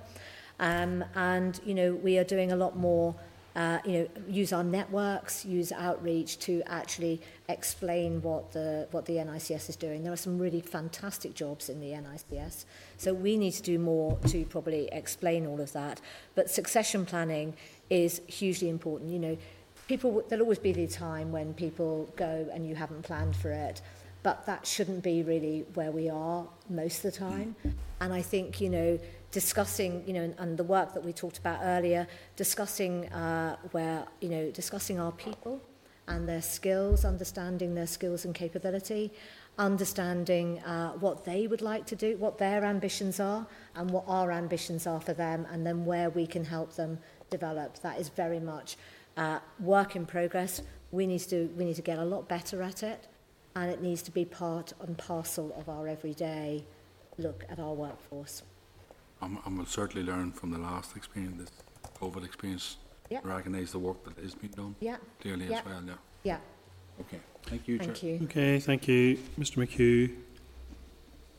Well, Fáilte Road, Lig, Trona Shaharish, you're very welcome here this afternoon again. Many of the issues that have been covered, but I'd also just like to note too that there's no question at all about the workload that the civil service has actually coped with at the present time, and of its efforts in order to deliver to meet the needs of the people of this community. And for that we're all very grateful in every respect. Just going back again on the whole issue about sick leave and the likes of it, and talking from my own personal experience, someone who had 30 years and 3 days in the sick, and probably like most people in this room, we've been sufficiently well enough motivated to get up and go to our work, and that it's all too easy at times maybe to look for an easy answer to why it is that sick leave is of the extent it is at present. And I just wondered, in the case of the civil service, do you have any indication maybe of what sick leave was like prior to the reorganisation of the civil service in itself? I can honestly say I have no idea. I don't know whether Michelle might know. Michelle might know, but certainly a few years ago it was higher. But last year I think it was 12.1 and this year it's 12.9.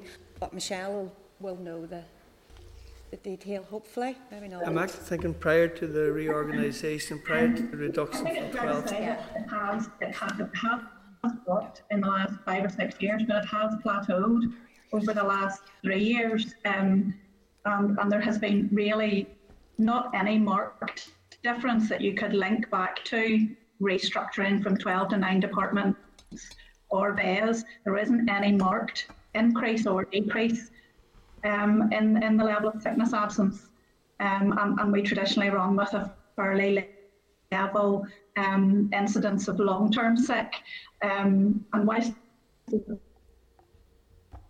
fairly level incidence of long-term sick in the civil service, it also has what you call from month to month. Whilst last month somebody had been off for the full month, tends to come back this month, but invariably is replaced by somebody else who has been off for the full month. So we tend to run our long-term sick absence at around 2.5%.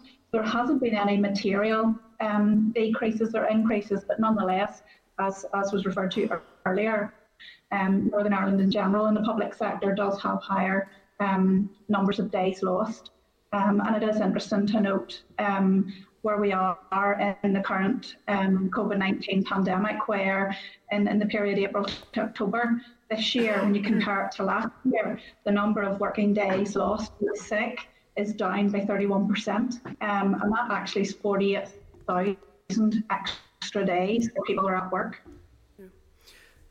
Just that I wonder that having reduced, we'll say, from the 12 to the 9 departments and the number of staff that was available without an increase in resources, whether or not that has had an adverse impact as well too on people's health. But it's welcome news, even the statement that has been made in relation to the way that the workforce now has been dispersed to the outer regions of the state. and especially for someone who lives in a rural community far from Belfast, I welcome that as well too. But again, it actually leads me on then to the other issue, that of the employment of agency staff. And it can be seen very, very much like as a case that whilst the hourly rate may be higher for agency staff and the likes of it, thus giving you a big agency bill at the end of the year, it probably still is cheaper than having offered the same people full-time jobs or full-time posts. And I wonder, do you have any indication in that respect of how many people who are employed as agency staff have ever applied for full-time posts within the civil service and maybe didn't get them, or who are currently doing a job, we'll say at the present time, that they could be made up into full-time posts and the like? So definitely, in the recent competitions that have been run, many of our agency staff have applied for permanent positions. A relatively significant number would have been successful, I think, in the AO competition. But definitely, our agency staff, many of them are performing really good jobs and doing them really, really well. And I think they are people that we want to attract permanently. Of course, it's absolutely right that we are running external competitions and that they are competing for those roles, which they are doing. But I mean, Jill may have some of the figures, but they are. You are right that they don't cost. It's not so much the issue of cost. Actually, the cost is not greatly different whether you're employing people on a permanent basis or the agency cost. What is important is that our staff, people who we employ, I think, should have a permanent contract where that is possible. As I said, we will always want some agency staff, but overall, we want to be a good employer, and being a good employer means making our people, having permanent contracts for our people, and giving them a career path. These are people who are doing really good work, and we want them to have a career path. And I think it's that same career path, and then too the likes of the apprenticeship scheme and so on, that ensures that the employee are happy at work and that they see that opportunity and that there, that encourage them maybe to have far less sick days or the likes of it, because sick days in itself, it sort of nearly implies a type of malaise within the structure, within the system, or whatever else it might be. I think some of the work that one of Jill's teams, headed by a guy called Michael Kirk, I think some of the work that they're doing to, I do think as a line manager, if one of my team are off ill or whatever, that's my responsibility to keep in touch with them, to phone them up or to make contact with them and understand, what the issues are, if they're, ill, ask them how they are, hope they'll be better soon, keeping in regular touch. And I think that is the same throughout the organisation. That's the work, that is a really important piece of work that HR are doing to actually, currently that is, a lot of that is outsourced. And so currently the big piece of work to bring that back into responsibility of line managers, I think that will make a huge difference. And I think it's also, very important then that we support line managers in that, and that we do provide our welfare service, our occupational health service, our counselling service, our mediation services. So all of those things, come together. There isn't a panacea to this. There's an absolute, lots of reasons that contribute. And so do you have any indication just off the figures that Sue had alluded to? In terms of, I don't have, I know that, as I said, that in terms of the applicant rates, and then in terms of how many people we have at in supply, but I don't have the actual figures in terms of how many were agency workers, but we can get that to you. We're currently working to place the top 500 of the agency workers supply, and I can confirm that 16% of those are agency workers currently working in an admin officer post in the civil service. That's about 81 staff, so 16% have reached the top 500 out of the 1,700 supply that we've got. Thank you. Okay, thank you, Mr. Beggs. Again, I too would recognise that the civil services, like every employer, under stress. Sorry, excuse me. Could I ask those? Sorry.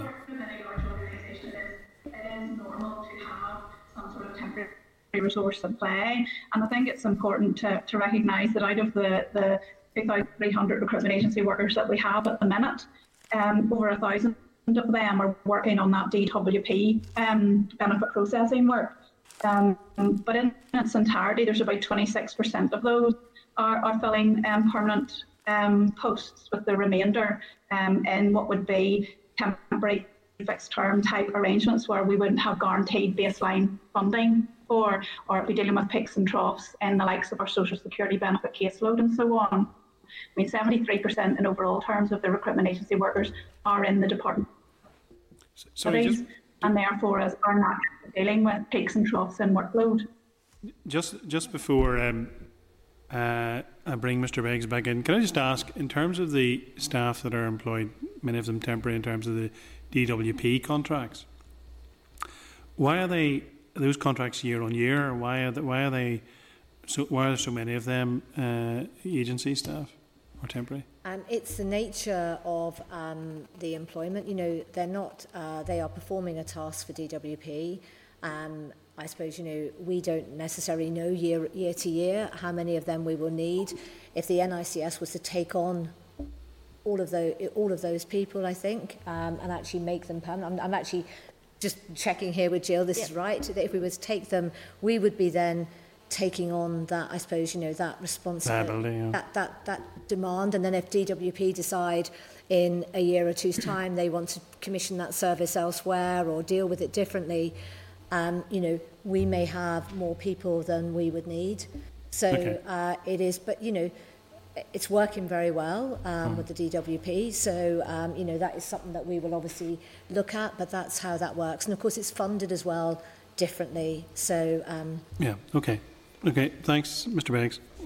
Just to pick up that last point, first of all, you say it's working very well, but if you have to turn over your staff every 2 years, even though you still need that skill and that staff, that's not working the optimum situation. So what security do you have? Do you have 1 year in advance knowledge that you will need 300 people, 400 people? Can you give fixed term contracts to give an increased degree of security to those who are working for you, and perhaps limit the degree of turnover? Yeah, I don't know an awful lot about the DFC contracts. I don't know whether Jill. So I know that DFC does have, where there is some kind of a timeline round, where they do have situations where there is a timeline, they will employ people on a fixed term contract. So I think it's a mix of, it's a mix of permanent staff, a mix of fixed term contract, and some agency staff, and then they, in terms of the DWP work, they have a service level agreement with DWP, and that's my understanding of how it works. Okay. I would also just say for the record that I recognise civil servants, like every other employer, are working under incredibly difficult times with COVID, EU exit, unpredictability, what's happening, and on top of that, you've had absence of political direction. So I would recognise that, which may have contributed. However,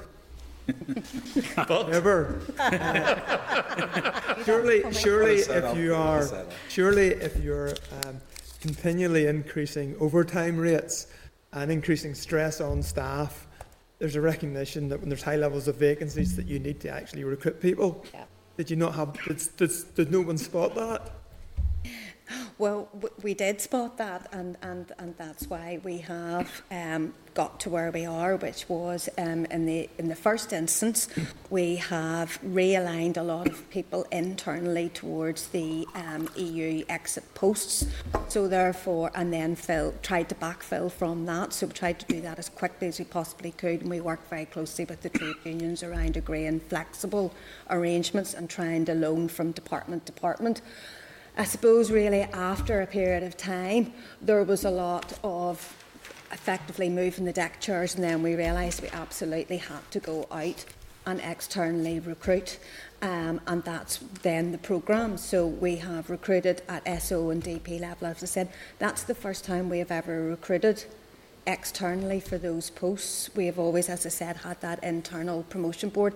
It was not, I have to say, met with it. It wasn't particularly welcomed by some quarters, but we really felt that it was necessary given the context that we were operating in.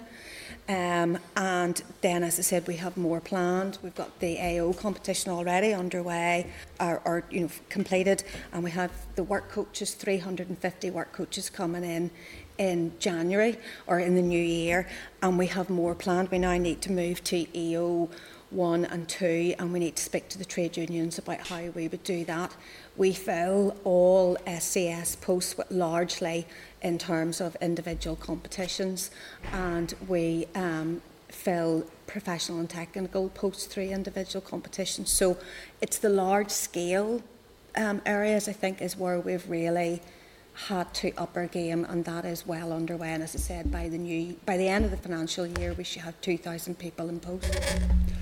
And in terms of managing large scale, you have the HR Connect system. I'd like to ask some questions around it. It's now, contracts now were 15 years old, due for replacement, but obviously I take it there'll be an extension because you haven't got the contract out of the way.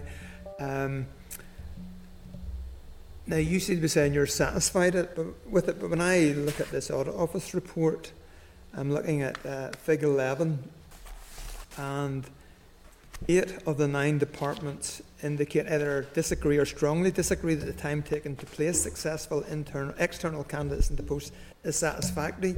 So it's great, there's great dissatisfaction with the system. Equally, the time taken to recruit and place successful internal candidates into post is satisfactory. 8 out of the 9 disagree or strongly disagree, and 1 doesn't know. So actually nobody agrees. So would you recognise that the departments themselves are not satisfied with the process? Yes, I would recognise that, and obviously that is the anecdotal, if you like, feedback. HR Connect isn't actually under the responsibility; it's actually managed by ESS, Enterprise Shared Services. So it's a contracted out service. I do know how. And who's responsible for them? So I'm responsible for them, and I suppose I would say first of all, I think that HR Connect are providing a service which we set out what we want them to do. They're providing a service at our request. We put in place arrangements that we ask them to deliver on, and it's not clear to me from that table that you're reading out whether really people are unhappy with the HR Connect service itself, or whether they're unhappy with the time it's taken to get somebody into a job, which I think is not what you can put at the all entirely at the feet of HR Connect. No, absolutely, and that's just what I was going to say. In terms of it's a contracted out service, and that contract is closely monitored. And I know that they had 60, I think it's around 60 performance indicators.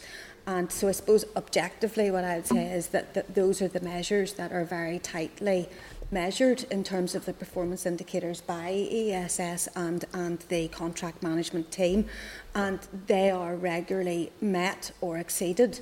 So they have performance indicators around how long it takes them to get a panel, get letters out, all of that kind of thing.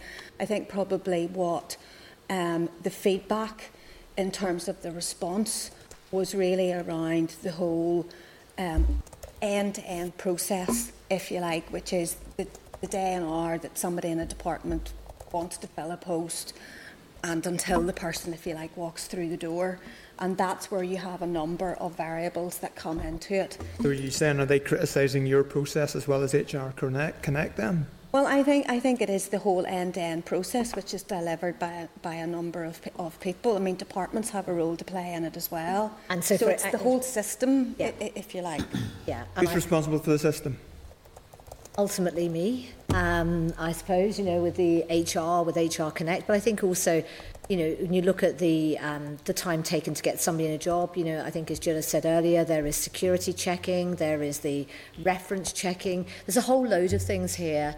And I think that just being fair, I suppose, to HR Connect, they are delivering a service that was set a number of years ago. And that's what they're delivering. And, you know, that's part of the work we're doing for the replacement to HR Connect, which is that transformation that we want to see across the service. I see in the report that it took approximately 10 months to appoint and recruit an assistant statistician. Now, in less than 10 months, a new vaccine has been developed from scratch by lots of parallel processes and looking very carefully at all the connections and how time can be reduced.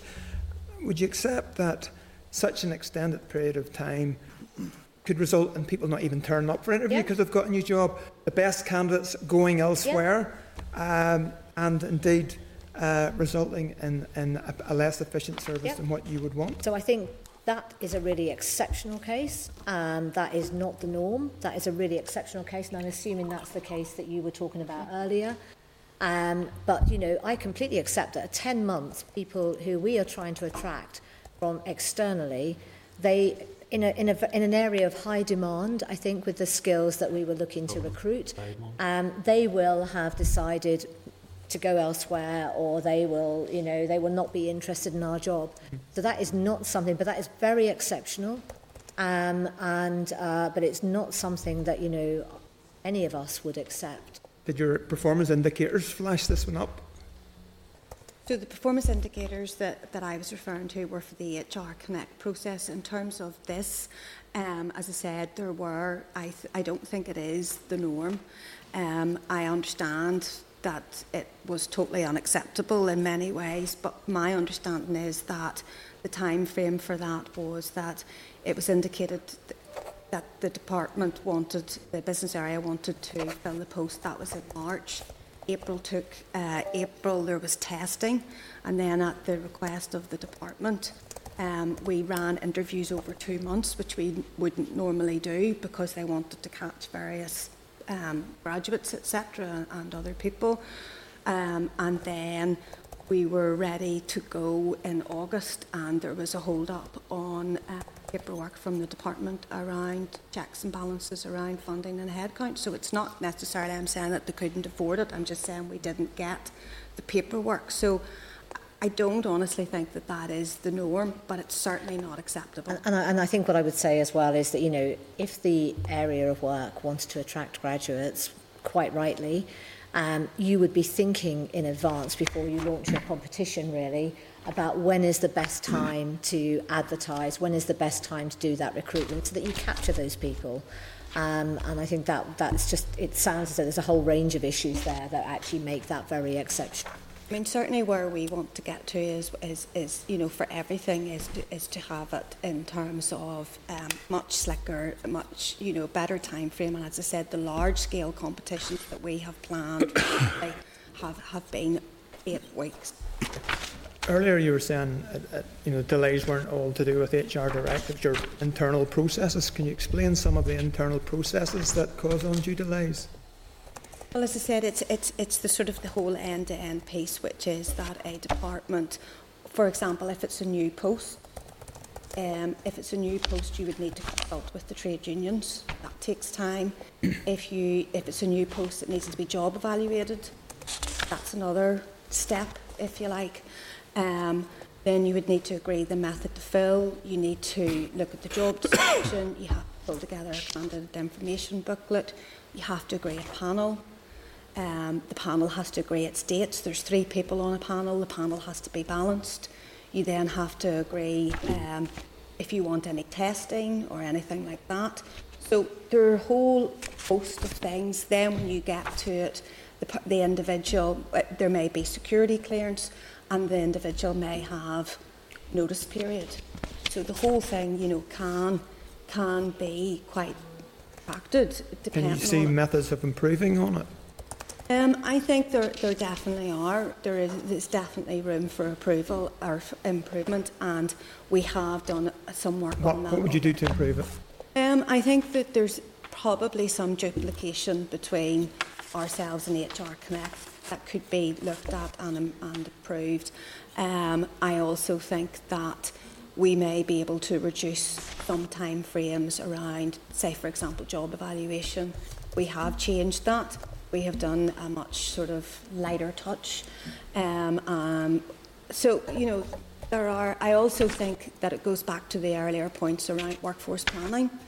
So if we can get on track with our workforce plans, and then we have associated recruitment plans, if we get into supply position, that is going to help us dramatically. Okay. Turning to another aspect of recruitment, which is getting the right skills. And again, in the report figure 13, there's a survey on the current process of recruiting, promoting to grades for civil service competitions. Does it work well? And the majority of departments say it doesn't. They disagree with that statement. And then, but there's probably the most interesting question with skills gaps would be better addressed if the civil service competitions targets candidates with specific experiences and skills, and 7 agree, 1 disagrees and 1 doesn't know.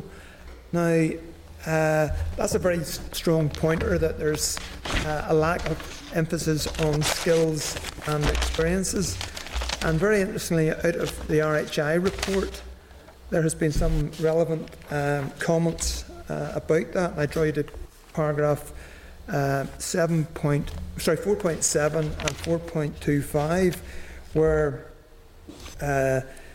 there's a recommendation there from the RHI report that the recruitment must involve upfront assessment of the skills that are required to fulfil the specific role in question, rather than matching a person to a role according to an individual's grade or level of pay. And then in 4.25, there's a particular reference to the need to establish project management profession. There's been a number of areas where we have been investigating audit office reports where the absence of specific skills in project management was quite apparent, and turnover of staff. So my question is, how does HR connect, log the skills and experiences of someone who has project management? Does it do it satisfactorily at present? No, and it's not HR Connect's fault, if you like. It is that we have not got a skills database, if you like. So there is a facility on the HR Connect system that people can put their own skills in, but it's you know, yeah, it's up to the individual to do it. In terms of skills, however, and the whole project management issue, and then how we recruit as well, and I'm sure Anne can come in on this, but you know, certainly in terms of RHI, commercial skills and contract management was flagged up, and there has been work on that in terms of developing those skills. So even though we don't have a full skills audit and plan across the whole of the civil service, that's not to say that we haven't done work on skills, and in fact we have focused in very much around the RHI issues. So commercial skills and contract management development programmes have been done, and we have looked, and actually they have been accredited. We have looked at the economist's role as well, and so you know there has been a lot of work done around those skills, and Anne can pick up on that in a minute if you're content. But also we have looked at the first point that you made about RHI and in terms of recruitment and having those skills up front. Every SCS post and largely every SCS posts and professional and technical posts are advertised as a single job role, as a single competition, and that means then that you do look at those skills and competencies up front. Is that new? I think there has been more of a move towards senior civil service posts. There's been a general move towards single competitions.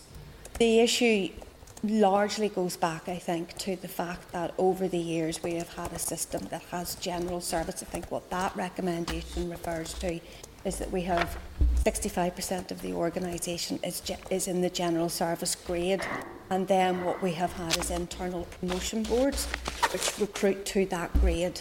And there has been a move away from that. We need to build on that in terms of developing more job roles. In the same way as the GB civil service has. But we have recruited as I said, more single competitions, more externally, and we have looked at job roles. I would say that a lot of this work requires consultation with the trade unions. The trade unions are, and not everybody is content to move to job roles. And there is a balance, I suppose, between having a job role and people being able to move about and have flexibility within the service. So we definitely want to get to a place, and I think we talked about it earlier, you know, individual job roles, when you're advertising for them, you can then be I think it's absolutely right that people know the job they are applying for, what the skills are that we are looking for, and that they get a chance to apply for that. I do think that, you know, we do advertise most of our jobs at that level externally, but we don't get the people coming in from outside to take up those roles. We get a few, tends to be in the professional areas. So we have got more to do in this area, but we're taking the steps in the right direction. And, you know, we want to have an energy around the place, around when we're doing our recruitment competitions, that actually the recruiting line manager is taking responsibility for how they are recruiting, but also puts in ideas about how we're going to broaden our field of applicants. There is a lot to do. We are on that path, but we have got a lot more to do. But I think that, you know, we've talked previously here about the contract management work that we are doing, the development work we're doing. You know, we're getting our people through assessment centres, which the commercial skills assessment centres in Whitehall are running for us. And so we, you know, there's an awful lot of work going on, but I don't think any of us would say that I think we would all agree we've got a lot more to do, but we are on that journey. Finally, then, and I'm looking for the relevant bit. Yeah, the department which saw the highest increase in vacancy posts was DERA, Department of Agriculture, Environment and Rural Affairs, up to about 13%. And it dawned on me until you mentioned Ballykelly earlier. Is that related to the move to Ballykelly, or what's the reason that it's such a high level? My understanding is it's largely because of their additional needs because of EU exit. Yeah, absolutely. Okay. And in terms of working from home or working remotely, has one of the lessons that has been learned is that people don't necessarily have to be in their office every day. So is that, do you see that being something that will go forward, provided they're still delivering the goods? Absolutely, and I do think that, you know, somebody may be sitting at a desk in an office, doesn't mean they're actually doing any work or doing the right work. You know, we need to trust our people. We need, of course, to keep in touch with them and know, you know, and actually have that constant dialogue and know people are working. But you don't necessarily need to see somebody. Interestingly, a guy phoned me yesterday who he's based here in Northern Ireland. He's spent his career here, but he works for the GB Civil Service, and he is currently working in the Department of Health and Social Care on their test and tracing, you know, quite a senior person. He's previously been in the Home Office and somewhere else, and actually he's spent his time, he works here, but he doesn't need to be in London only very rarely. And, you know, I think that is definitely the way we want to work. We need the IT to support all of that. We have got good IT, but we're now looking to see how we can improve upon that. But that is going to be our working way of the future. As I said, we do need to see a bit more presence in the office, but that is nothing like what we would have seen before. Ballykelly is a very good example of a fantastic building, and you know, it is, you know, people are working in there, but we're now opening up that building as well to other departments to see, you know, for them to use as a connectivity hub. Just a final question. I understand the 13% vacancies that occurred in 2019. Now, that's when Brexit was meant to happen. So at the point when Brexit was meant to happen, we didn't have the people in post. So what happened? Why were the people not in post when Brexit was about to happen? Well, I mean, my understanding, but I need to maybe follow this up, having spoken to Dara, but my understanding was that we did a lot of internal moves first, and then we had to actually do an analysis of affordability for additional posts, and then that was when there was a sort of a financial bid, if you like, done, and then that was on top of. So resources were aligned to the priority areas for the planning in particular, and then there was an understanding of what was needed. So are you saying at the key point when we needed people in post when Brexit was meant to happen, we weren't prepared because of inadequate planning? Would that be a reasonable No, deduction? I think that what we were doing as departments was, we were moving our people around to fill those critical posts, because they were critical, and we were moving people around. Everywhere else is doing the same thing. You can't just get people in. You need the right skills, and you need the people that are competent to do the job. So we were moving people around. That was Brexit posts were a priority, one of the priority posts.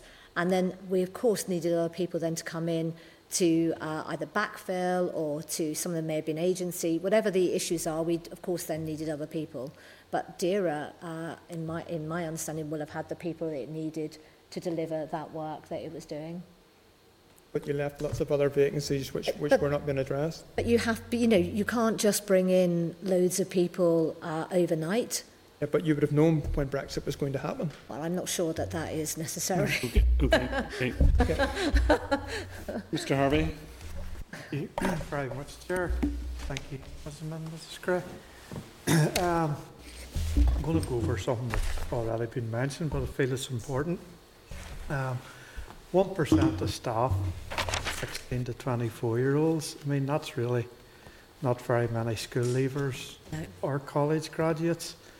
And I do say, why? I mean, the job's not attractive enough to them. Why are they not wanting to work for you, really? This does obviously lead to problems later on. And would we not be better training up young ones and having keep them from their 16 to their 70 and then would have experience? I would not disagree with any of that. We want that age group in the service. We want to be representative, of life. So we want people in the service. We weren't recruiting for some time, and that has had a huge implications for our workforce. But we need young people, and they are definitely one of the areas that we are really focusing a lot of attention on to get younger people into the service. I don't think it's not that I think that people do want to come and work for us. It's just that we haven't necessarily been advertising jobs. At least that could be addressed. And 1%, that's not going to be hard to improve on. No. I was just going to say as well that the turnover rate in the civil service is much lower than it would be in the GB civil service, for example. So in addition to not having externally recruited, you will also have that there aren't a lot of people moving on, and also then obviously that there were changes to the retirement age and there were changes to the pension. So all of that, I think, has contributed. But as Sue said, we're doing an awful lot of work to try to attract young people, whether it's apprentices, external recruitment, and also, as I said, advertising on social media. If we hadn't had COVID, we would be wanting to, we had plans to go to career fairs, to go to schools, to go to, disability organisations, a whole host of things. So we had an outreach and marketing plan in place, but had to be curtailed. And the thing I would say, as well is that we do need to have more churn in the civil service. We need to have more people coming in. Actually, from my perspective, being former GB civil service, actually their churn is too high. So they are losing people regularly with, just at the point you get them developed and ready to go, they're off. People move around an awful lot, and I think Matthew might be able to confirm that people move around so much that I think what we need here is a balance. We need to be somewhere in the middle. We need to be having more intake than we currently have, more churn, but we, I think, would be a bit nervous at going to the medium. It is quite a big issue. They lose a lot of their skills through people moving around quite a bit. No, I'm glad you see it as a need, and we obviously are addressing it very well. So it'll be interesting to see the figure rise as we move. Hope when we come back, we will have a progress to report on. The average age has reduced, but it'll not be overnight. Appreciate it. Thank you. Okay. Can I just ask? On a positive note, as we talked about the admin officer competition, and we've talked a lot about the 15,000 applicants at the minute across the services, and around just under 1,000 required at that grade. Since the audit office reported, there's actually 100 more civil servants under the age of 24. So whilst it'll take a long time, there is evidence, and hopefully when we complete the recruitment across the staff officer, DP and admin officer grades, we can then have a look to see what impact that has had around the turn of this financial year. But certainly you can see that move where there's, the audit office reported, I think, 74, and we have 171 as of now below the age of 24. So it is a slow process because of all of the reasons Jill has outlined, but you can just see the impact of one external competition, that we're only really at the start of filling the posts at that grade at the minute. That's good. No, if we can get them at 16 and keep them to 70 plus, we'll have plenty of experience. Help for life. Thank you.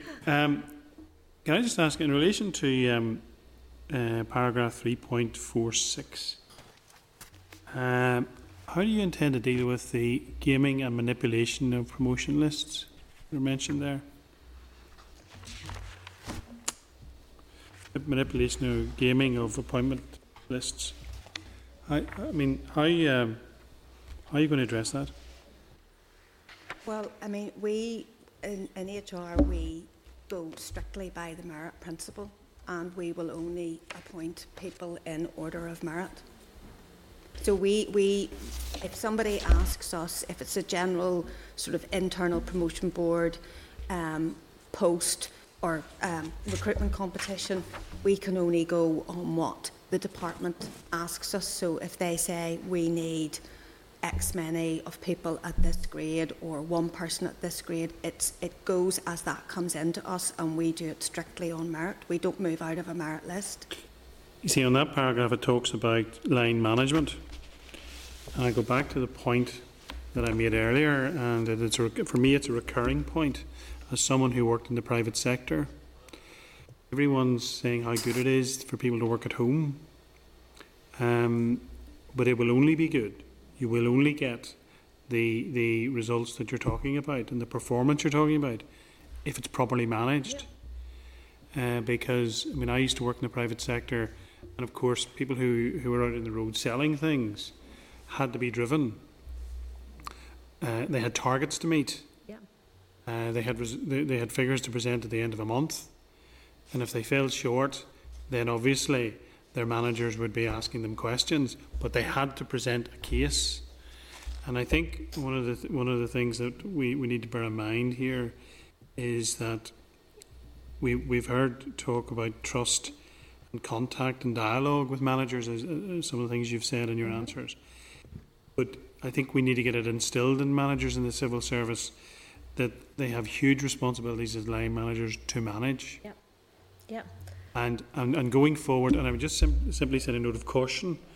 In the report that we're talking about today, there are huge concerns that I would have that hasn't been happening. So the game has to be upped to ensure that the remote working we're talking about actually delivers for me as a taxpayer. Yeah, I certainly, wouldn't disagree. I do think we have to trust our staff. I think it's hugely important that, if you're in a good working relationship, that you have trust, and and everything, but I think, of course, you have to, and there's lots of jobs in the civil service where you have to show what you've delivered day in, day out, and that is going to be very important as we move forward with our current working arrangements, that we do make, that we are sure that everybody is delivering and the managers are speaking to their teams. But so far what we are seeing is in the areas where we can record productivity, it is improved. Okay. In the previous sessions when you've been in front of this committee, Sue, we've been addressing some of the issues that we've been dealing with LAM Web, etc. Yep. In terms of contracts. Yep. There have been other big high-profile inquiries that we mentioned earlier as part of this session. So, can I ask the question, in terms of experience, expertise, skill set, and so on, I'm not even sure at times, and I have sympathy for civil servants who may not have the experience, being put into position, potentially exposed because they don't have that experience or expertise. Yeah. And then that leads to situations that unfold, inquiries, whatever.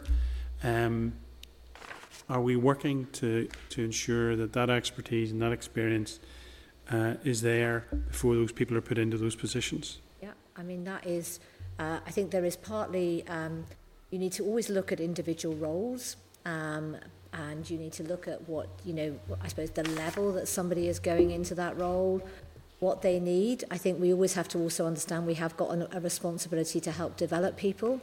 And so when they go into a role, they have the expertise they need, but we've also got to develop them. And then there are other roles where you need the best expert you can have in that job from day one. And I think that's a huge part of line management and development of people, and making sure that the people who are doing these jobs, that you put the right people in with the right skills and the right experience. That is very much a part of where we want to go. And I think a move towards more individual job roles being advertised, you can then be clear about what you're looking for, the skills and expertise, and that is what you're trying to get to go into a particular role.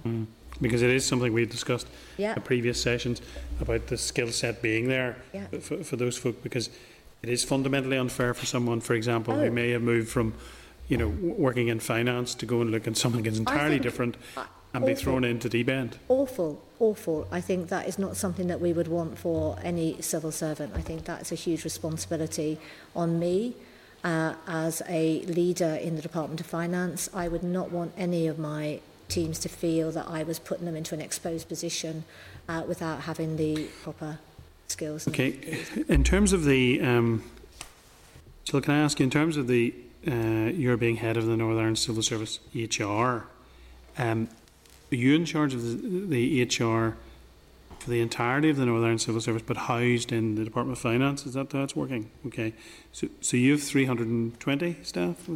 350 nearly. 350, okay. So on top of your 350, HR Connect, is that, those are skill sets you buy in, are they? It's a contracted service. So that's managed, as I said, within enterprise shared services. Yeah. So delivering quite a lot of the HR, some of the HR processes, operational and sort of transactional HR services. Well, is that because the expertise isn't in those 350 people, within that core of people, or what? Why is HR Connect required when you have 350 people?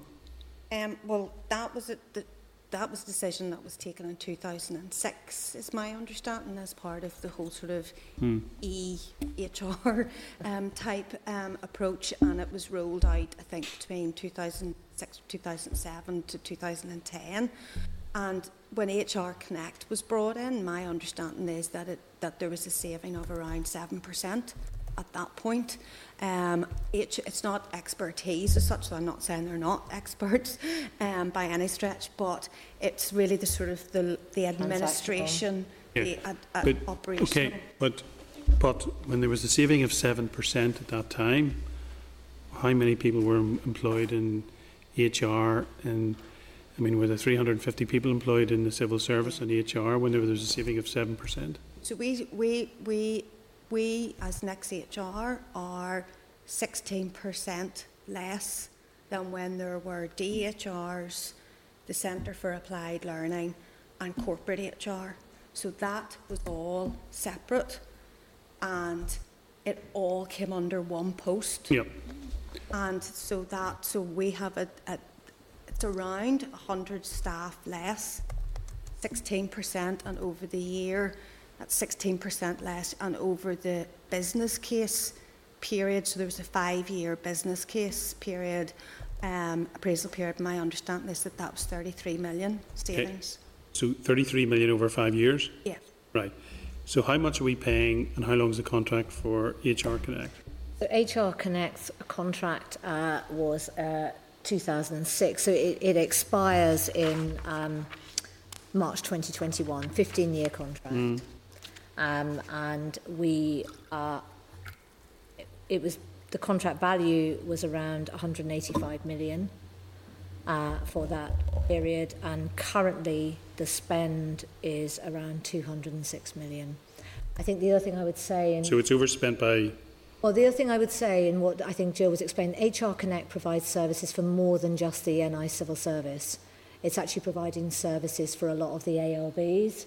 And payroll as well. So it's doing more than, I think, just for NICS HR transactional services. So the 15-year contract, instead of being 185, it's 206 million, did you say? 206 million.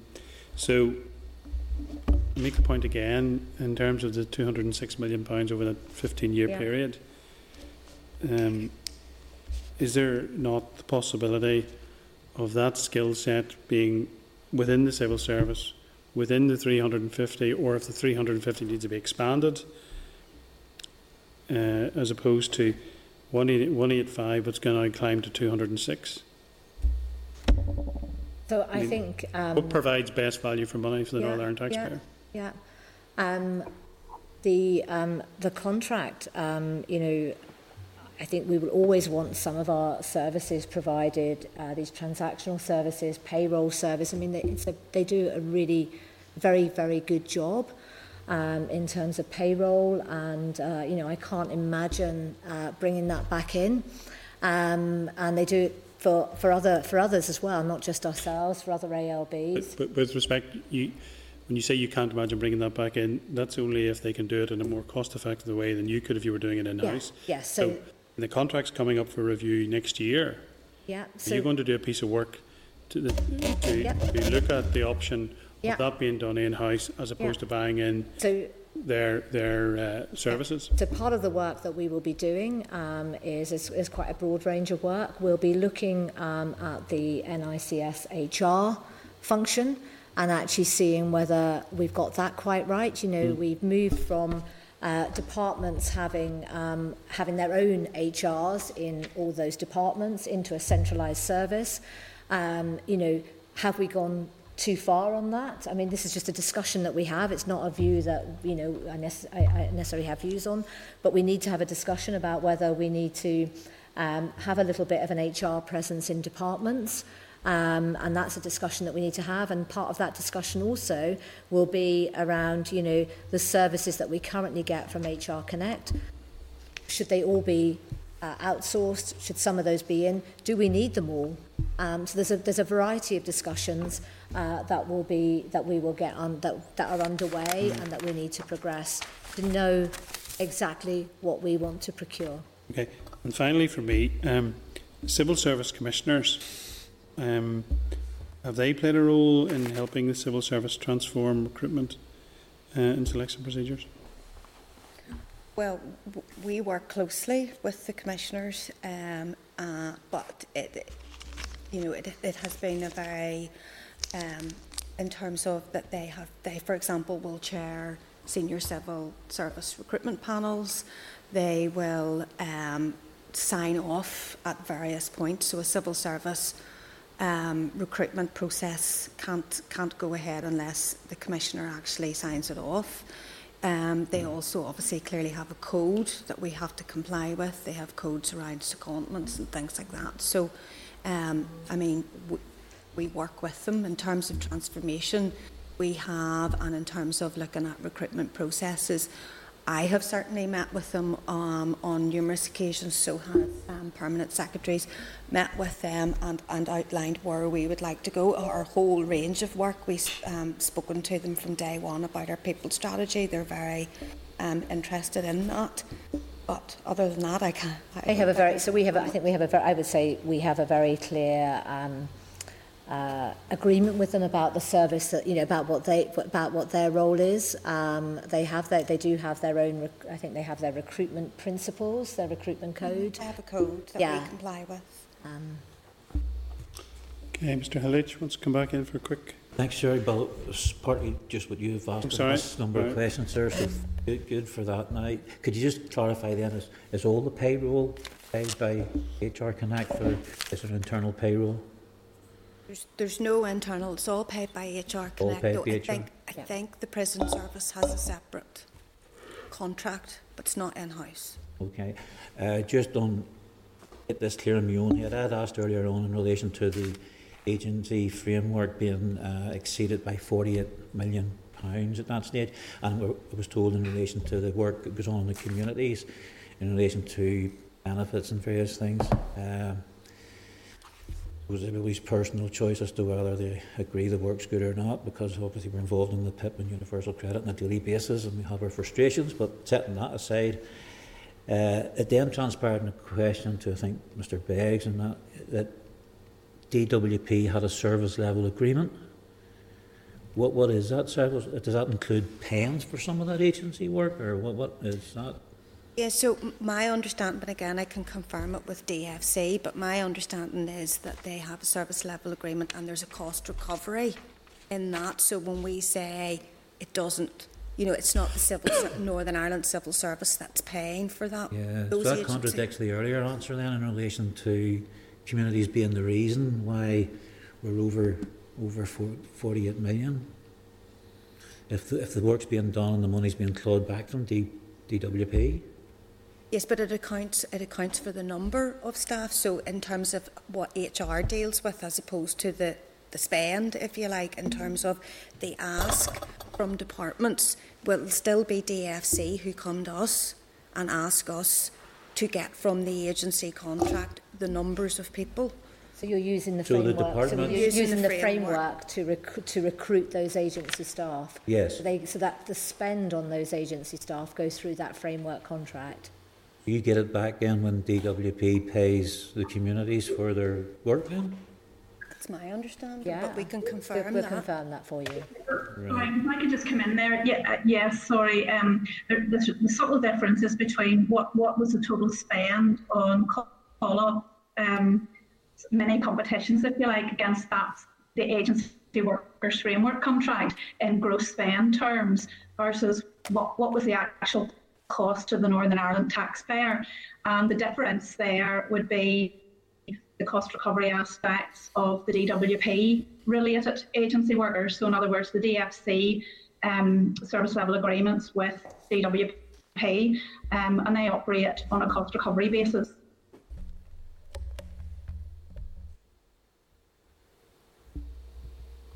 Yep, that sounds about right, I suppose, but it's just a layperson. Would you like us to do you a short note on that? Yeah, I'm happy to. Really happy to, if you'd like that.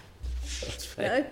Okay. I suppose I think what Michelle's saying is that there's a difference in terms of usage and then cost to the taxpayer. I think we're happy to confirm that in terms of detailed follow-up. Mr. Muir. Yeah, another quick question. Just about the HR Connect and the contract for that.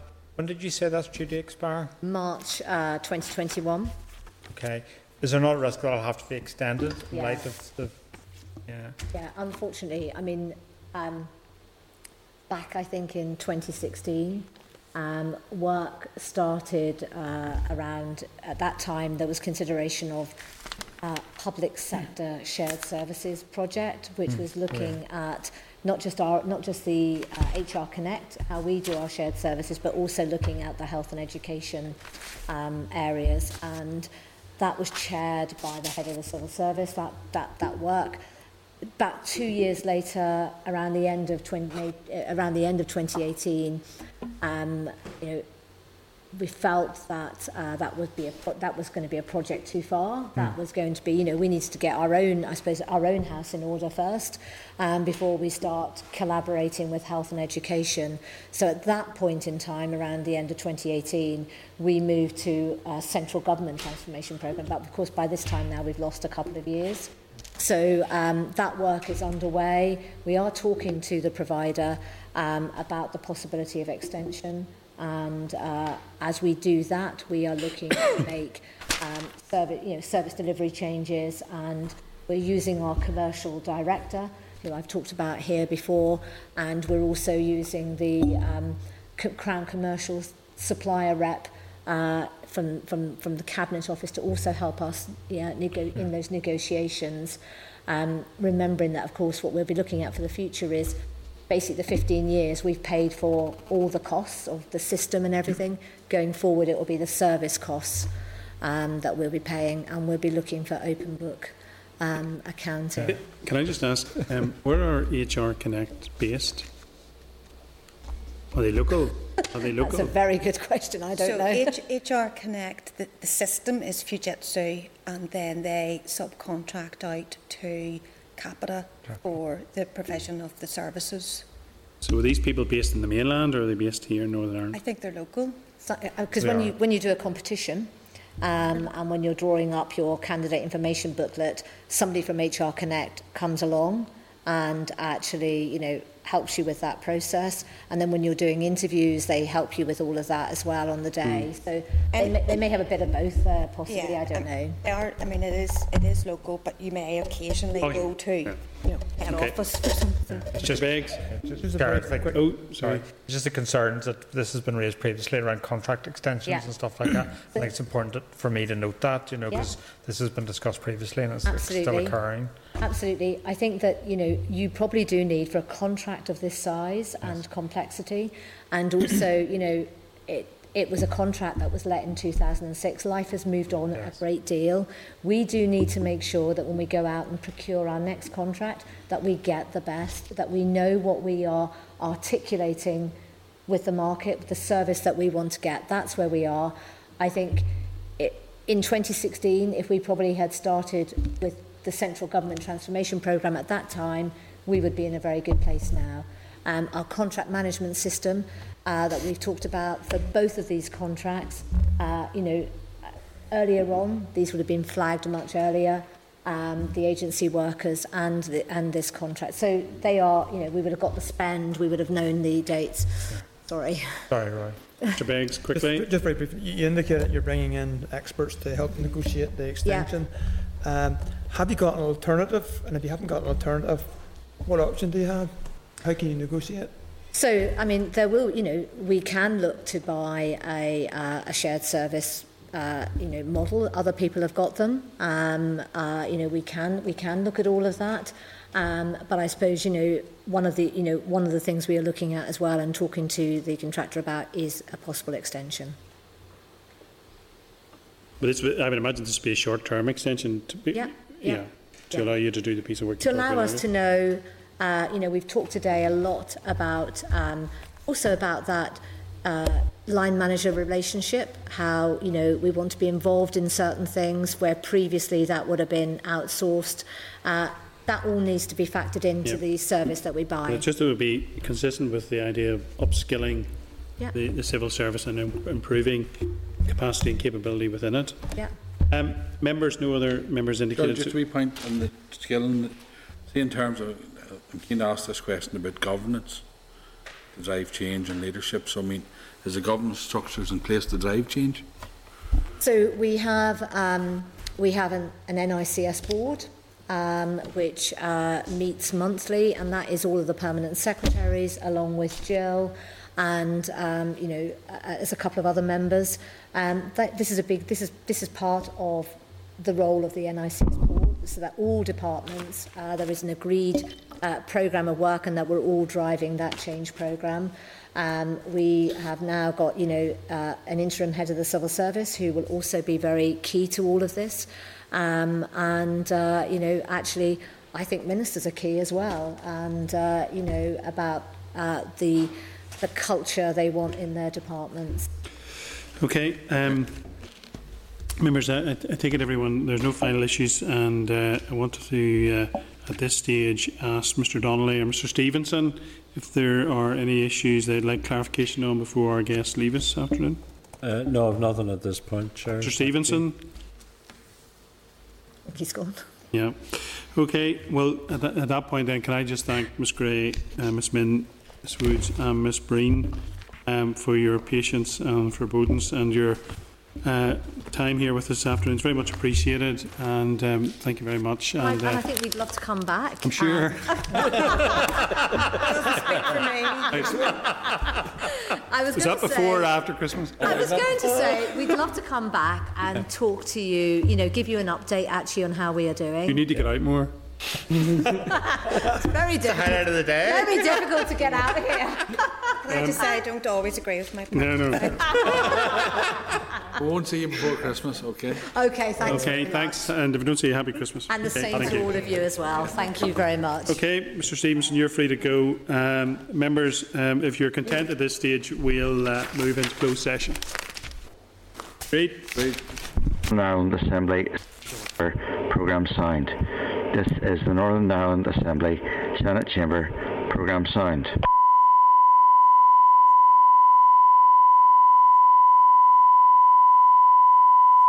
This is the Northern Ireland Assembly Senate Chamber programme signed.